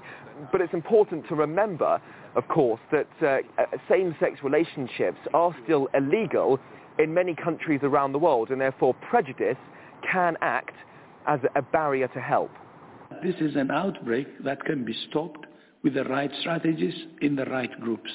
It's therefore essential that all countries work closely with communities of men who have sex with men to design and deliver effective information and services and to adapt measures that protect the health, human rights, and dignity of affected communities. Stigma and discrimination can be as dangerous as any virus. And there's something else to note too, which is that monkeypox is something for which the medical community has countermeasures already. The smallpox vaccine, whilst in short supply currently, is one that could also be used for this, and it offers 85% protection against monkeypox.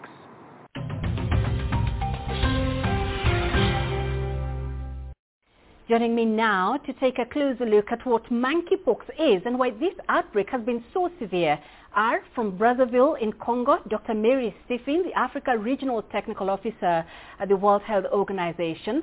From Potchefstroom, South Africa, we have Professor Jeffrey Mpaghlele, the Deputy Vice Chancellor for Research and Innovation at the Northwest University. He's also a virologist. And from Ibadan City in Nigeria, we have Professor Oyewale Tomori, President of the Nigerian Academy of Science and also former Vice Chancellor of Redeemers University. Welcome everyone to the program. Dr. Stephen, I will begin with you because I want to start with the origins of this disease. I've heard that it has very little to do with monkeys. Yes, it was discovered in monkeys, and yes, it does infect monkeys, but apparently they're not the reservoir, the primary reservoir for the disease. So where did it originate from? Yeah, thank you for having me. Monkeypox was detected among research monkeys in 1958, but following that, the first human case was detected in the Democratic Republic of Congo in 1970, and since then we have been receiving reports of cases across Western and Central African countries that are endemic for the virus. So as it is right now, there are still uncertainties with regards to the natural history of monkeypox, and the exact reservoir of the virus is still not known yet. So more research is needed. I believe Professor Jeffrey and Professor Tomori would add to this as well. But there are other animals that are susceptible to this virus, like squirrels, different types of squirrels, Gambian pouch rats, dormice, and other non-human primates, which of course include apes, monkeys, and other animals. So, but the main reservoir for the virus is still unknown, and more research is needed to understand better. Right. So, Professor Mpahlele, coming to you, talk to us about how this disease is transmitted. Oh, yes, and thanks for having me.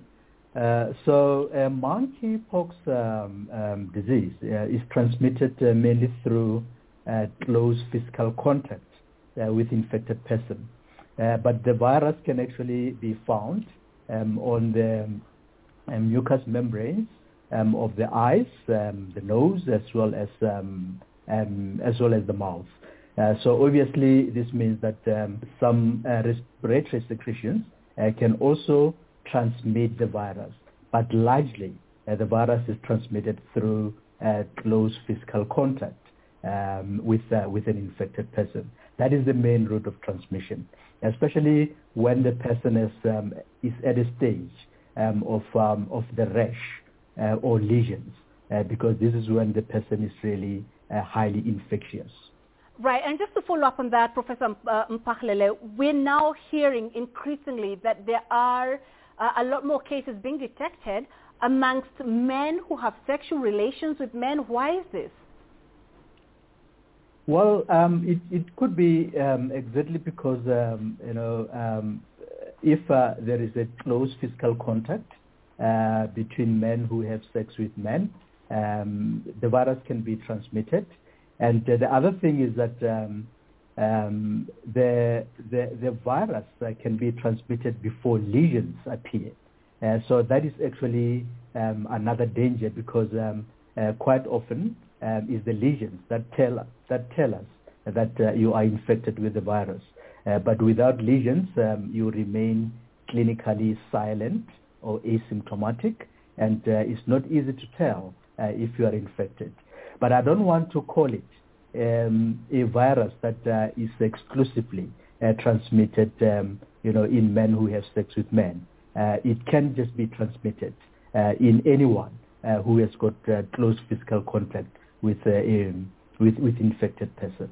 Okay, Professor Tomori, Nigeria is no stranger to this disease. In fact, I recall in 2017 there was an outbreak in the country. Talk to us about the fatality rate of monkeypox. Just how dangerous is it? Well, first of all, soon after DR Congo had the first human case in 1970, Nigeria had two cases in 1971 and one in 1978. But then nothing happened in between until 2017, when we had the big epidemic, which has been going on since then. There are what you call two clades of the virus. There's one, the West African type, and there's also the Central African type, or Central and South African type. The one from the West Africa is less severe. Mortality is just about 1%, while the one in the South African and Central African region, which would take anything from Cameroon down to South Africa, will be in a range of about 10% mortality. It's a more severe infection than we have with the West African type. So, Prof, which is the one that we're now seeing being reported globally?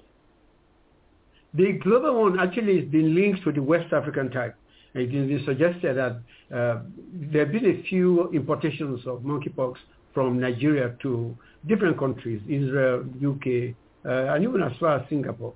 It is believed that what they're getting in UK now, or in the Western region now, actually was started from the 2017 one, which had been spreading unknown within the western region, but then now amplified and escalated by the male sex with male activities, following the big festival that took place somewhere in Spain and some other places.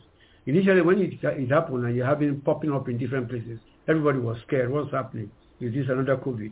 But then when it is now known that there was a common source infection, in which people who went there and were now going back to their country, they became the source of those infections there. So now at least there's a little, with better understanding, we know how it came about. And just like Jeffrey said, it requires real close contact. And of course, there's nothing more of contact than direct contact than sexual relationship. So Dr. Stephen, coming to you, like you said, when you're talking about the origins of this disease, monkeypox is not new. It was discovered in the late 1950s. And yet, it's only now that we have the World Health Organization declaring it a global health emergency. Why the concern now, after all these decades of having this disease in the continent?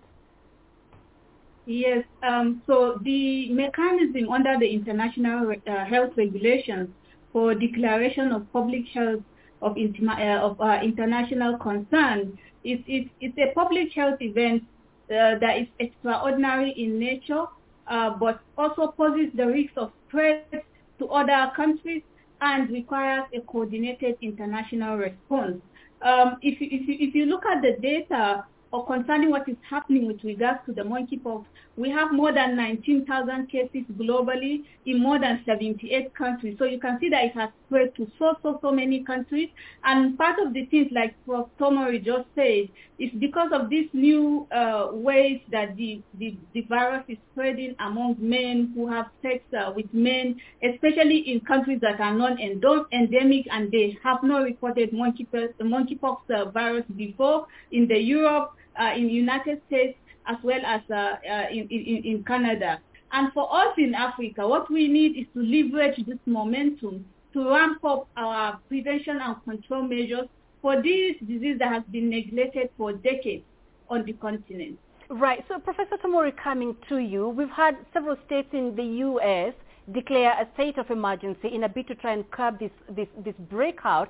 But talk to us about how a full-blown outbreak of monkeypox would look like and how best would that be dealt with? Thank you very much. I think we also must be kind of careful about this issue of declaration of state of emergency. I wanted to talk on that before we go into it because there's a lot of lesson for us in Africa about that. The declaration of public health of international emergency, to me, was a bit too late for Africa, or even too late for Europe itself. It came at a time when Europe had taken decision on what to do, not waiting for WHO to declare it fake. Unfortunately, we in Africa, we wait for WHO to take action before anything becomes an international emergency. It is first a national emergency. And that's where I think Africa should come in, not wait for WHO to declare an international, when it has ravaged us for the last 30, 40 years. I think that's the lesson, I think, for us in Africa to learn. Now, what does a full-blown thing do? Once you introduce, you identify the case, you isolate the case, and you keep reduce contact, it's not really a major problem. Let's talk it at this. Of all the cases we are getting in Europe, we are finding 99% of them are associated with the same individuals who had it from the beginning. So it's that direct contact. If you limit the contact, if you identify as quickly as possible, limit the contact, you can actually, this is a self-limiting disease.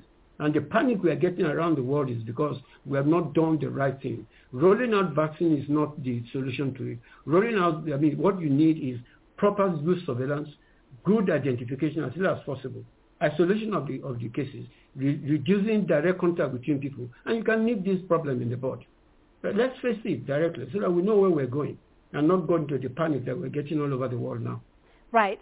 Dr. Stephen, let me get back to you. We listened to Professor Mpahlele talk to us about the similarities of this current outbreak with the previous ones and also the differences. And what I'd like to know is, what do scientists at this particular moment know about this outbreak and what are they still trying to find out?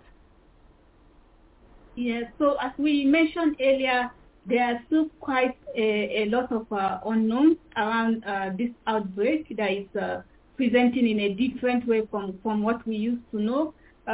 First of all, like I said, the transmission among people, men who have sex with men, that needs to be understood. The main reservoir for the virus, we still don't know. So this needs to be understood as well. And the mechanism with which it is now spreading through this new means of transmission needs better understanding. So there is still a lot of research to do to have answers to some of these questions. But of course, this issue of the vaccine that is available, that was previously used for monkeypox, the antiviral treatment, all this, we will need further research in these areas as well to explore more options that could be available to the world for the prevention and control of this monkeypox virus. But when you find infection outside these endemic countries, it's normally linked to travel to these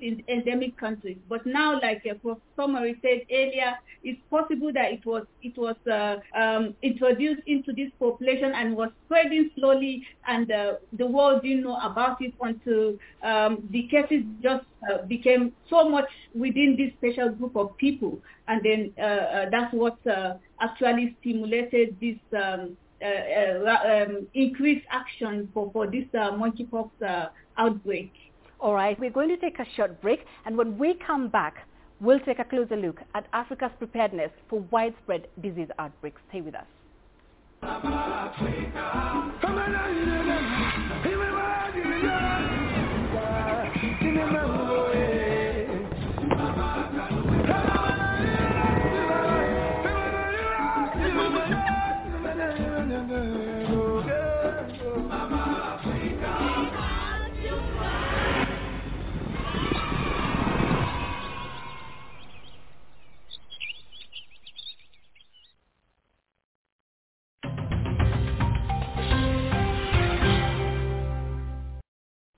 Welcome back to Talk Africa. So with me are Dr. Mary Stephen, Professor Jeffrey Mpahlele, and Professor Oyewale Tomori. Now, before the break, we looked at what monkeypox is and some reasons why its spread has been so rampant. So let's now look at how prepared Africa is to deal with the disease outbreaks. And I'll come to you, Professor Tomori, because you said something that was very important just before we went to the break. You said that Africa doesn't have to wait until the World Health Organization declares a global health emergency for it to take action. So the question is, how prepared is the continent for this pandemic, and not just this monkeypox pandemic, but just any other? Yeah, thank you very much. I'm glad you brought that up, because to me, it is a lesson we learn from this that is more important. Any disease, anywhere, that is neglected will spread everywhere. Africa, monkeypox came with us 1970, right from 1920, in the 80s. DR Congo has been having thousands of cases. Then Nigeria came in 2017, and apparently, we kept quiet, and we didn't do anything about it. And until now, the behavioral change is bringing it up, amplifying the situation. We didn't have to wait for that. And I made a mention of the fact that the West did not wait for WHO to declare an emergency before they started rolling out the vaccine in their stock. So we in Africa, need to look at our own. We first, this is a national emergency before it becomes international. It is time for us to begin to prepare and not wait for anything. Our country is done, and we have the resources, we have the people. It's just putting our priorities right, putting the money in the right place, and we can be better. We just finished with COVID-19. Well, we should be much better prepared. How many laboratories in Africa can test for monkeypox? There are not that many, even after all the laboratories we've built up for COVID. These are some of the issues. How do we sustain the things we have built so that not every disease outbreak comes in, we start from beginning again? Sustaining, getting funding to sustain this without waiting for external aid. The questions that have been raised, for example, where is the host? Where is the national reservoir of monkeypox? It has been with us for 50 years, we don't know. And how much does it cost us to go into the field and find out what it is? We are waiting for Europe to come and do that for us. That's not what it should be. Professor Mpahlele, listening to Professor Tomori talk about Africa having the resources, Africa having lived with this disease for 50 years, and still not much progress has been made in terms of just even basically discovering more about this disease. And so the question is, how much is Africa investing in research, in training, in partnership even with other communities, the international community, for instance, to just move this forward? That is actually the problem, because if you look at our investment in research as a comparison of GDP, it's not ideal at this stage, and it's not just about one country. I think multiple countries are culprits on this. But the most important thing is that the African countries should scale up capacity to detect infectious diseases, not just to be in a reactive mode when you have got a particular infectious disease, but be able to have capacity. To a certain extent, I think Africa CDC has helped to build capacity regionally to try and scale up, laboratory detection of infectious diseases. But you need each and every country to be able to have capacity to detect infectious diseases, because without laboratory capacity, we will always be caught flat-footed, because most of the infectious diseases, the diagnosis, yes, you can do it clinically, but confirmation is usually through laboratory diagnosis. So that is really key. And then the second thing is to invest in research so that the diseases which are more common, endemic, and prevalent in Africa, we are able to study them in detail. For example, we had the monkeypox virus for many, many years, as Professor Tomori indicated, but still we just don't have a clear understanding in terms of the different species of animals that are infected by this virus, and what is actually the reservoirs. So we can do these things if we have got enough capacity in terms of funding, and also in terms of human capital to conduct the research. So I think the answer is not going to be in one area, and we have seen with COVID-19 that we tend to talk about the things that we know we should be doing, but we are not doing. All right, let's talk about vaccines. Dr. Stephen, we've been hearing of smallpox vaccines being used against monkeypox. My question is, do we have vaccines manufactured specifically for monkeypox? And if yes, are there enough?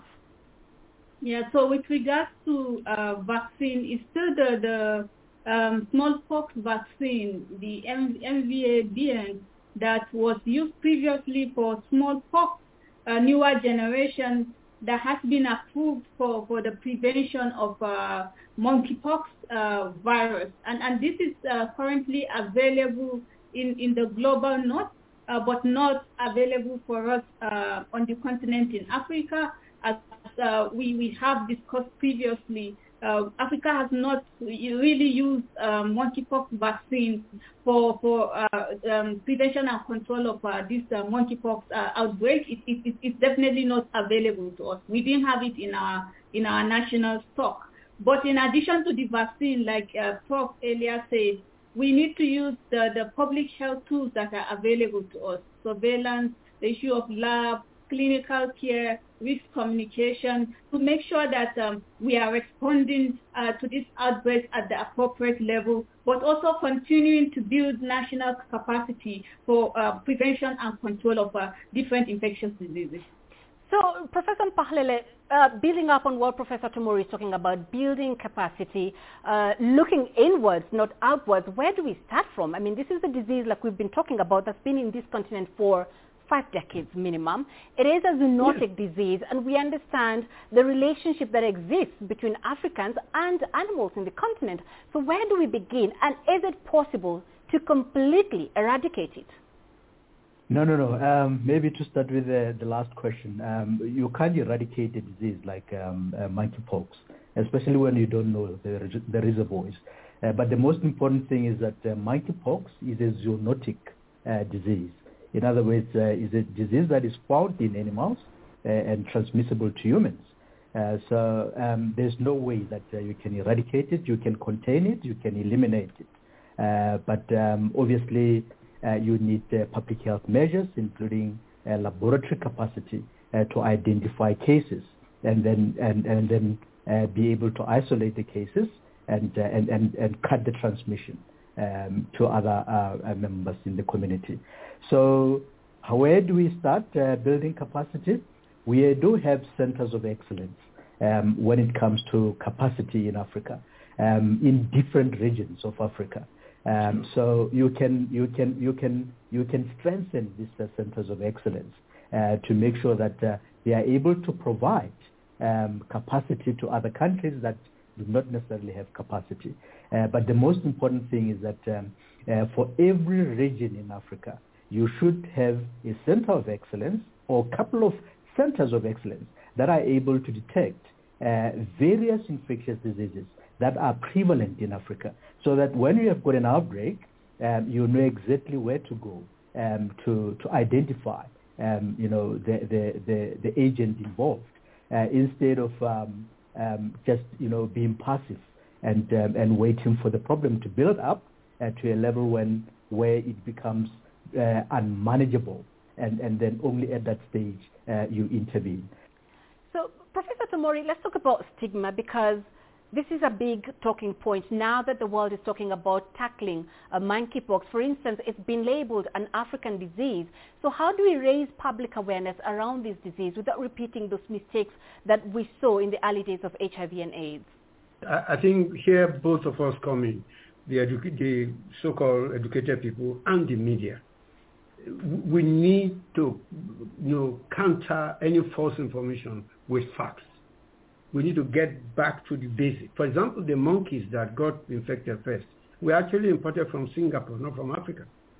So, like I was telling somebody, if I was a monkey, I'll probably protest also. But that's a different story. And then, all the other diseases that have been happening, the situation about the stigma, I think names don't stick. It's disease that kill. And therefore, we should not put emphasis on what names they are calling. Yeah, but counter those falsehoods with facts. And we see now what is happening. With the situation that is spreading, it is spreading. We made a mistake during HIV. We were battling with, oh no, this is a stigma. Why the disease was spreading among us? Let's tell our people, this is the information. Whatever thing that is coming. You remember when the whole story about monkeypox came? The pictures they were showing, even though the cases were happening in Europe, the pictures they were showing was the face of an African. And I actually challenged one of them and I said, look, the pox is your own pox. Why are you showing the picture of an African child when all the pox cases are happening in the West? And then everybody kind of kept quiet. We also need to know in Africa, I keep raising that point, we have the resources, we have the talent, we have the people. If we do spend our money well, we can solve our own problem with little help from outside. And we can sustain the building up what we have. So again, the message to it is get proper information, work together with the scientists and the media, and get that information to our people in the right way and the right language. Thank you very much, Professor Tomori. All right, and that's all for this edition of Talk Africa. A very big thank you to all our guests, Dr. Mary Stephen, the Africa Regional Technical Officer, the World Health Organization, Professor Jeffrey Mpachlele, Deputy Vice Chancellor for Research and Innovation at the Northwest University, and Professor Oyewale Tomori, the President of the Nigerian Academy of Science and former Vice Chancellor of Redeemers University. Remember, you can be a part of this conversation online through our social media handles on Facebook and Twitter. You can also catch the show on our YouTube playlist to keep the conversation going, and join us again next week for more Talk Africa. From me, Penina Karibe, and the team in Nairobi. Until next time, it's goodbye.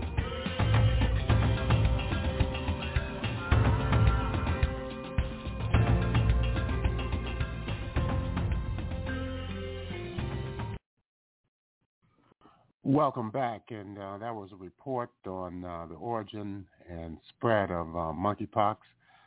And you're listening to the Pan-African Journal, this special worldwide radio broadcast for Sunday, August 14th, 2022. We're broadcasting live from our studios in downtown Detroit. And we'll take a musical break, and we'll be back with our concluding segment, also dealing with public health. Thank you.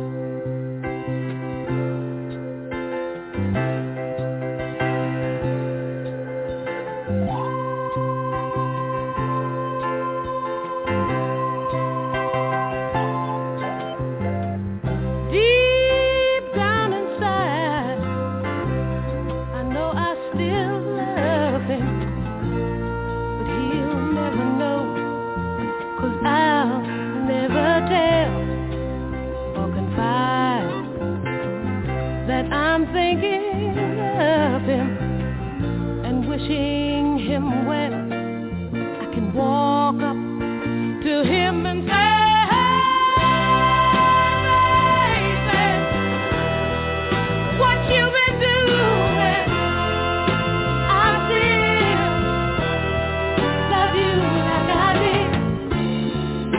you know, nothing's gonna change it, being the way I am. I keep it here.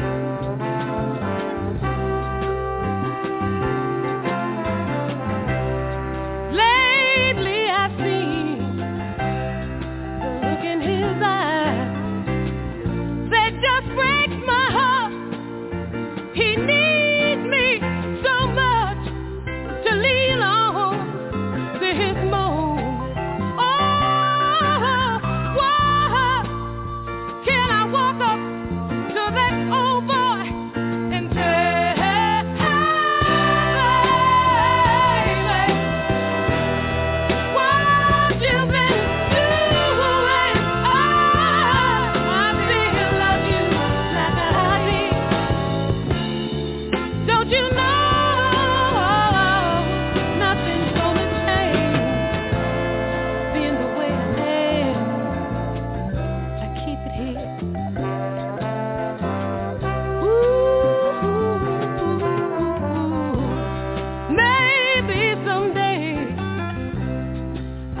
My foolish pride.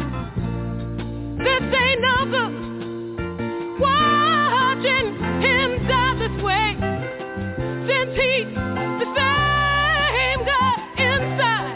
Oh, why can I walk up to that old boy and say, what you been doing? Don't you know?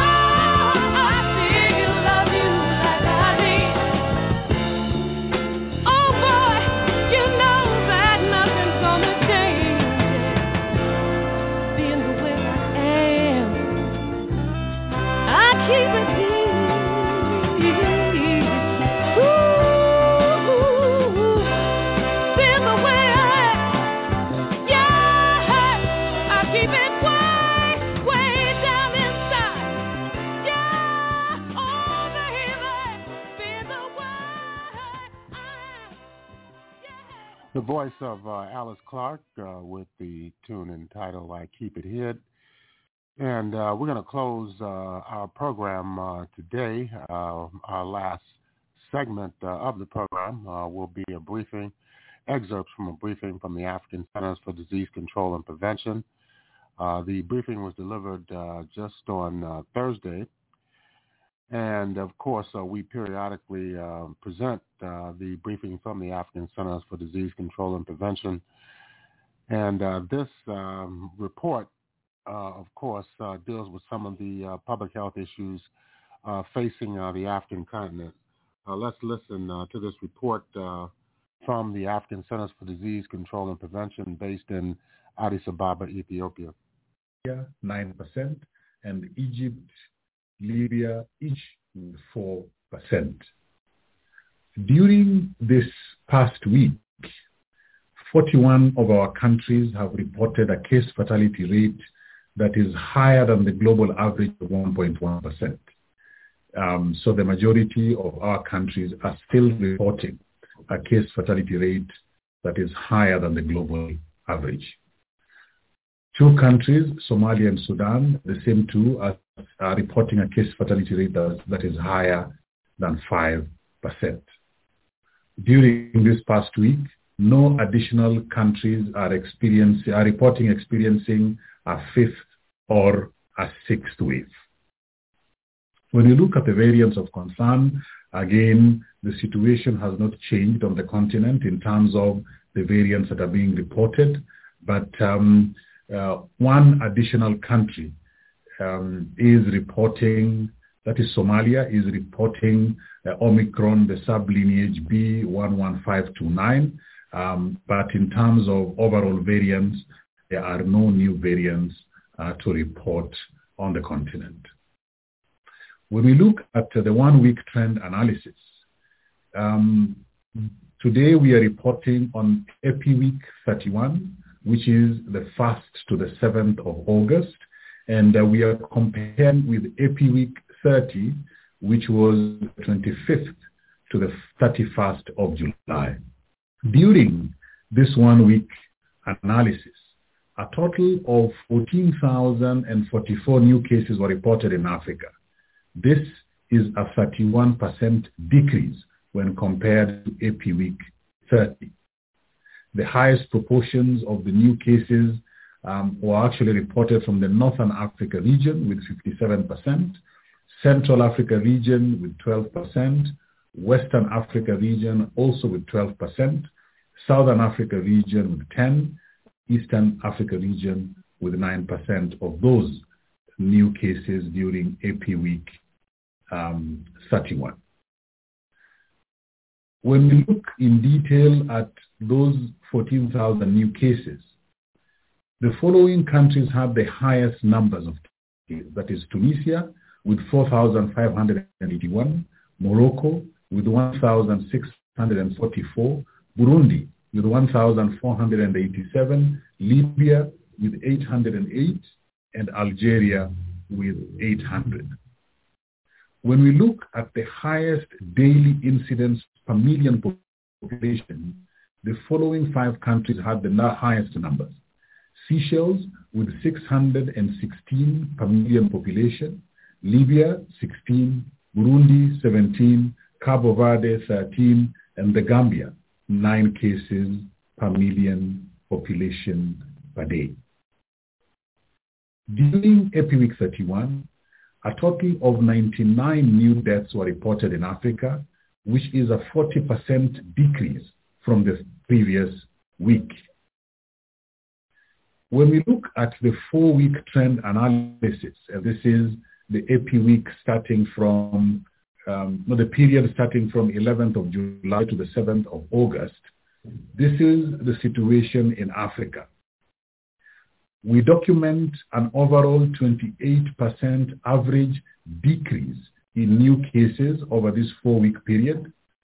And by regional breakdown, we see that there was an 18% increase in the Central Africa region, 31% decrease for region, for Southern Africa region, 7% decrease for Eastern Africa region, and 4% decrease for Western Africa region. When we look at the breakdown by the most populous countries during this period, Nigeria documented a 4% average increase, Kenya 36% average decrease, Ethiopia 28% average decrease, South Africa 19% average decrease, DRC 13% average decrease, and Egypt there was no change. During the same period, there was an overall 16% average decrease in the number of new deaths that were reported on the continent, broken down as following by region. 21% increase in the Western Africa region during these 4 weeks, 6% average increase in the Eastern Africa region, 24% decrease in the Southern Africa region, 13% decrease in the Central Africa region, and 9% decrease in the Northern Africa region during this 4-week period. When we look at it by the most populous countries over the 4-week period, we see Nigeria with a 75% average decrease, Ethiopia 43% average decrease, South Africa 30% decrease, DRC 25% decrease, Kenya 19% decrease, and Egypt there was no change. Let's move to the testing situation on the continent. To date, 120,185,169 COVID-19 tests have been conducted in Africa since the pandemic started. Over 550,000 new tests were reported during this EPI week 31, that is 1 to 7 August 2022.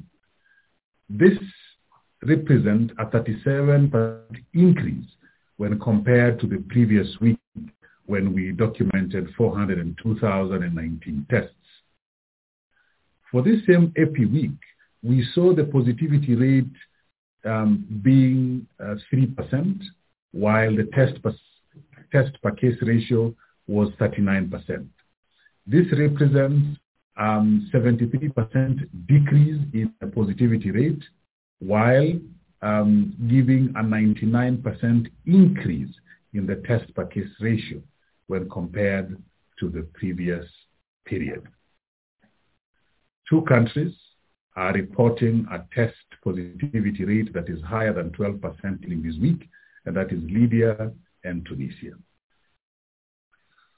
For COVID-19 vaccine, as of the 10th of August 2022, the situation in Africa is as follows. 925 million COVID-19 vaccine doses have been made available in Africa to 54 member states.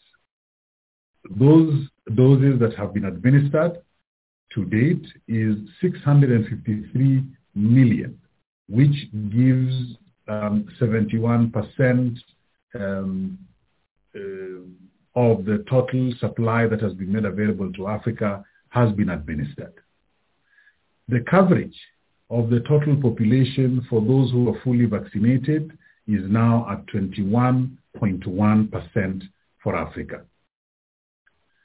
The same 10 countries are still, as given last week, are still holding the top 10 positions, and that is Seychelles at 81.3%, Mauritius at 76.6%, Rwanda at 76.5%, and this is an increase from last week.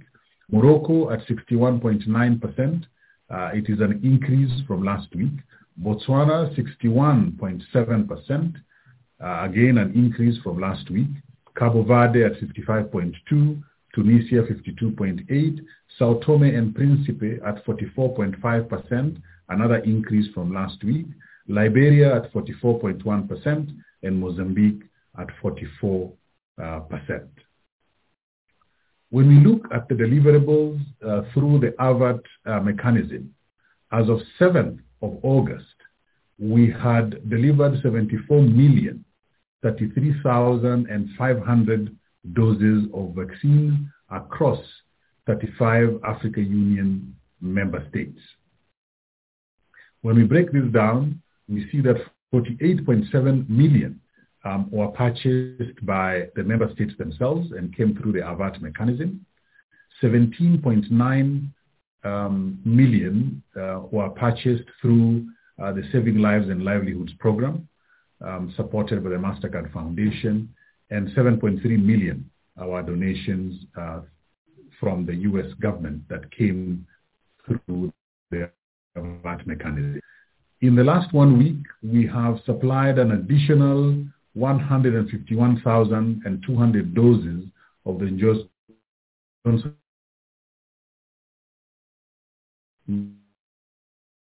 to Namibia.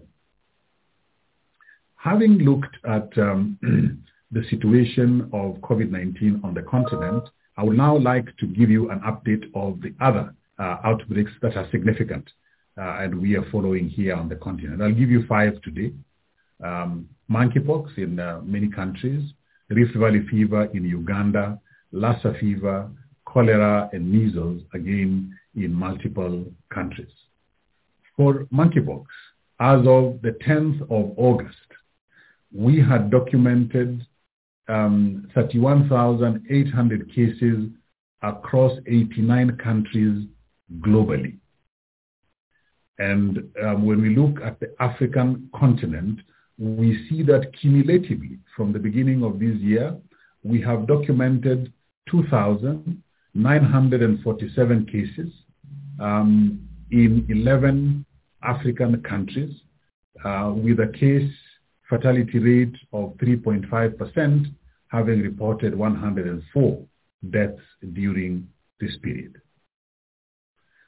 When we look at the period since the last briefing, we have documented 136 new cases and 1 new death from the DRC and Nigeria.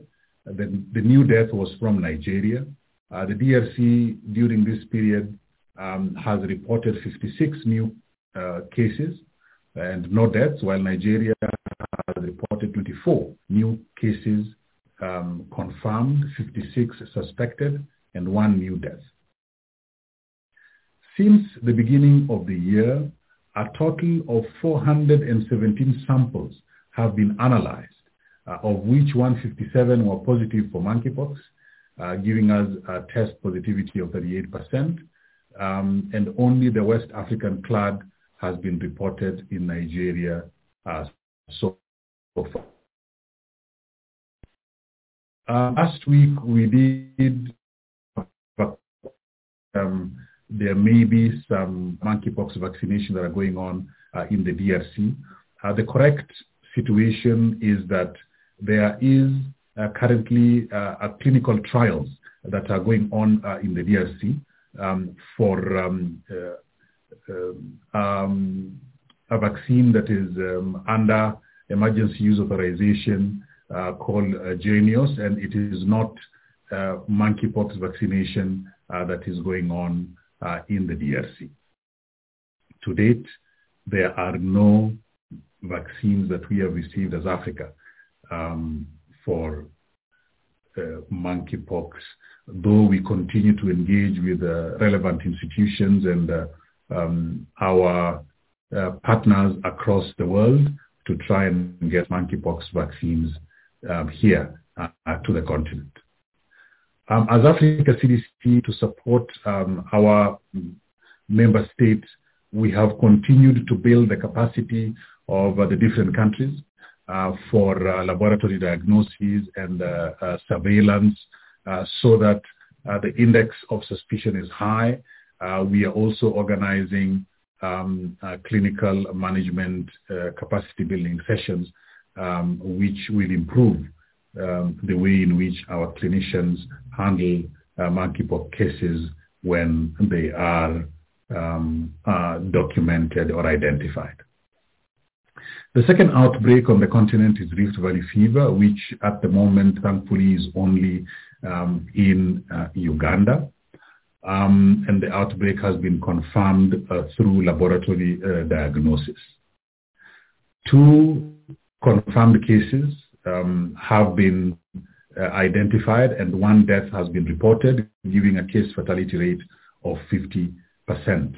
We are working very closely with the Ugandan ministries of health and those of agriculture in the affected areas so as to provide the support that is required for Rift Valley fever in Uganda.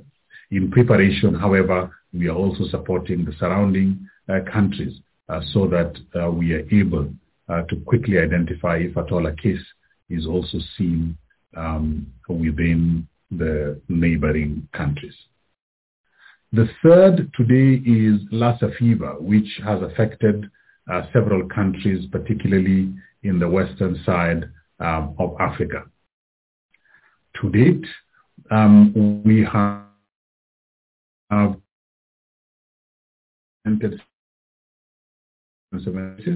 in 7 countries on the continent, with the total number of deaths of 186, giving us a case fatality rate of 2.7%. Since the last briefing, additional 107 new cases have been documented, and unfortunately 2 new deaths have also been reported from Liberia. Nigeria has reported 100 suspected cases from within the country, while Liberia has reported 2 new confirmed cases of Lassa fever, and unfortunately the 2 new deaths have also been reported from Liberia. As Africa CDC, we continue to work with the countries that are affected. At the moment, we have 7 countries that are affected, and we continue to provide them with support to ensure that we are working to minimize the risk of spread of Lassa fever from areas where the outbreak is occurring, which are areas where it is endemic. The 4th outbreak we are dealing with is the multi-country cholera outbreak. Since the last briefing, we have documented 481 new cases and 12 new deaths, giving us a case fatality rate of 2.7% for this period. And the cases have been from Cameroon, Malawi, and South Sudan.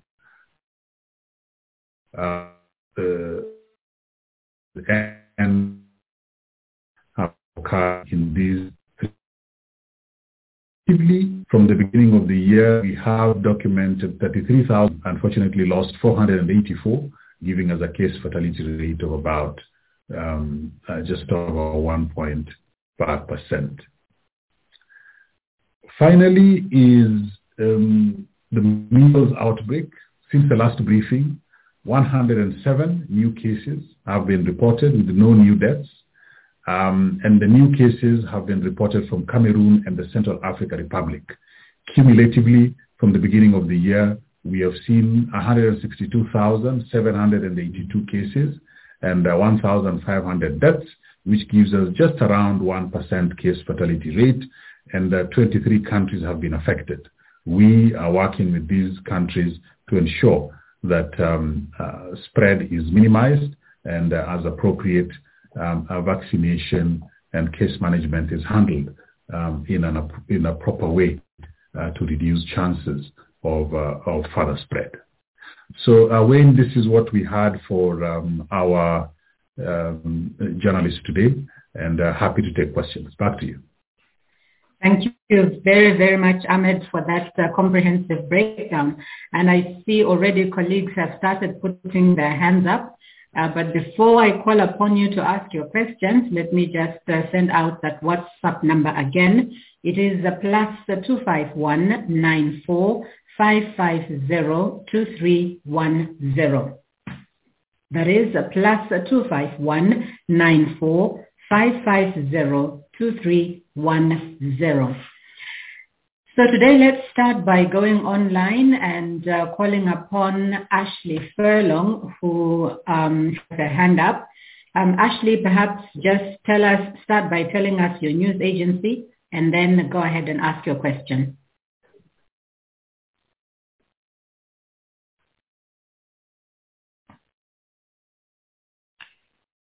Hello, Ashley? Ashley? Hello, can you ask a question? Yes, please. Just tell us your news agency and then go ahead. Wonderful. I'm from Politico Europe. My question is about the availability of monkeypox vaccines. Could you provide any more detail on those negotiations? And has the vaccine manufacturer, Bavarian Nordic, said that they don't have stock available? Just any more information about the difficulties in accessing those monkeypox doses. Thank you very much. Thank you very much, Ashley. And we can't give too many details when we have not reached an agreement, and these are the rules of negotiations. What we can tell you is that there are very advanced discussions with at least 2 of our partners, and we are really looking forward to, at some point, being able to give you some good news. But at this stage, we are not able to give you details of names, and this we'll only be able to give at the end of the discussions, depending on how the results have come through. Thank you. Thank you very much, Ahmed. Colleagues, you can also send in your questions through the question and answer section, as well as through the WhatsApp number that I gave earlier.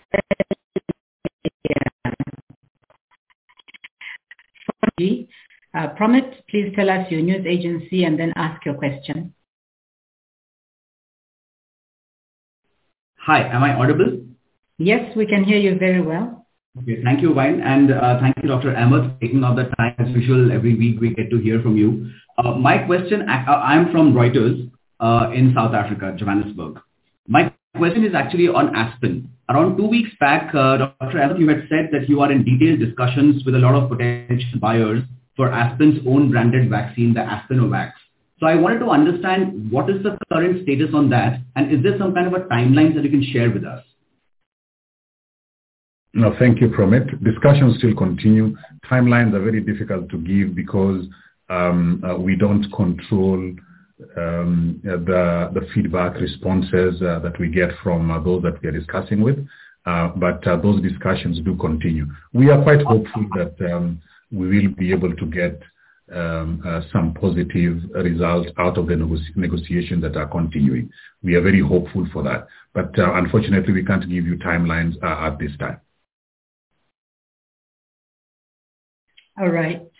Thank you very much. I don't see any questions coming through.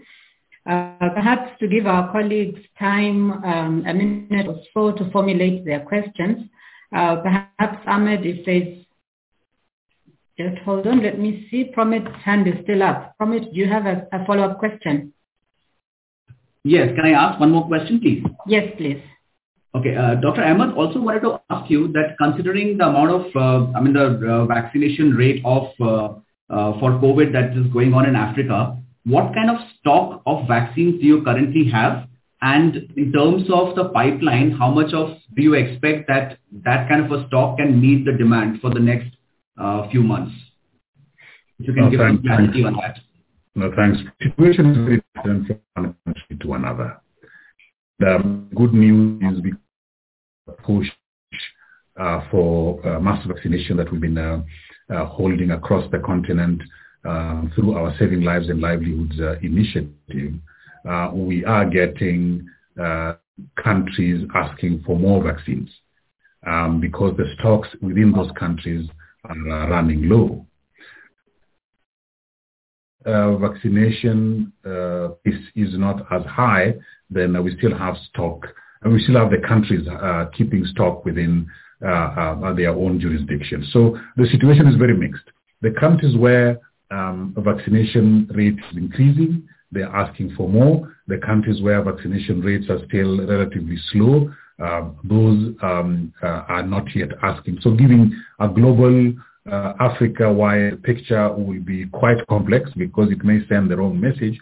But the message I would like you to have is that we are pushing for mass vaccination. And where we are pushing for mass vaccination, we are seeing new uptake of more vaccines by those particular countries. So we are very encouraged by that sign. And we know that as we roll out in many more countries, we are going to have even more requests for additional vaccines. And those who have asked. Welcome back.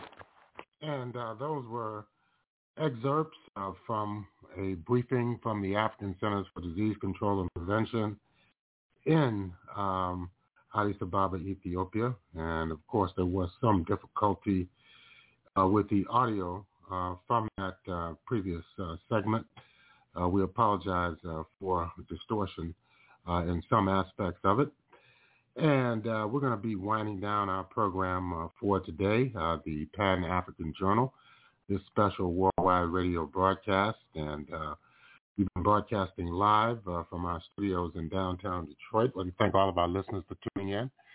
Once again, to the Pan-African Journal, this special worldwide radio broadcast.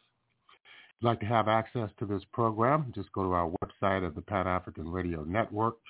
That's at blogtalkradio.com/Pan-African Journal. If you'd like to read the Pan-African Newswire, just go to our website at panafricannews.blogspot.com. We're going to be closing out with the music of Oscar Peterson Trio with Ella Fitzgerald on vocals, playing in Amsterdam in 1957. This is Abayomi Azikiwe signing off, and have a beautiful week.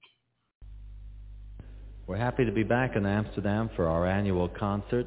And for those of you that have seen our show before, it will be as customary. We will have two parts to the concert. The first part will be the Oscar Peterson Trio, and then Roy Eldridge and Joe Jones.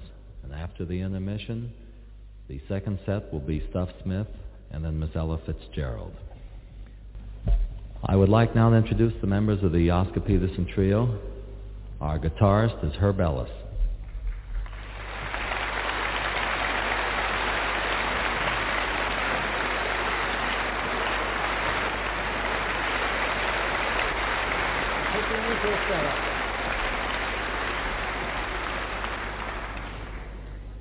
And the musician who's generally considered to be the best bass player in jazz today, Ray Brown.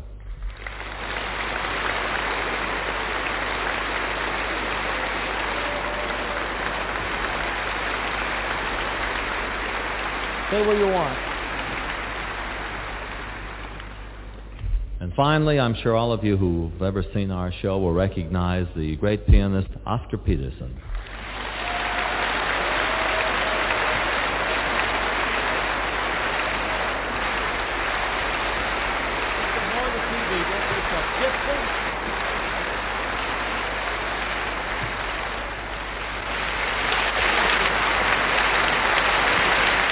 The Oscar Peterson Trio.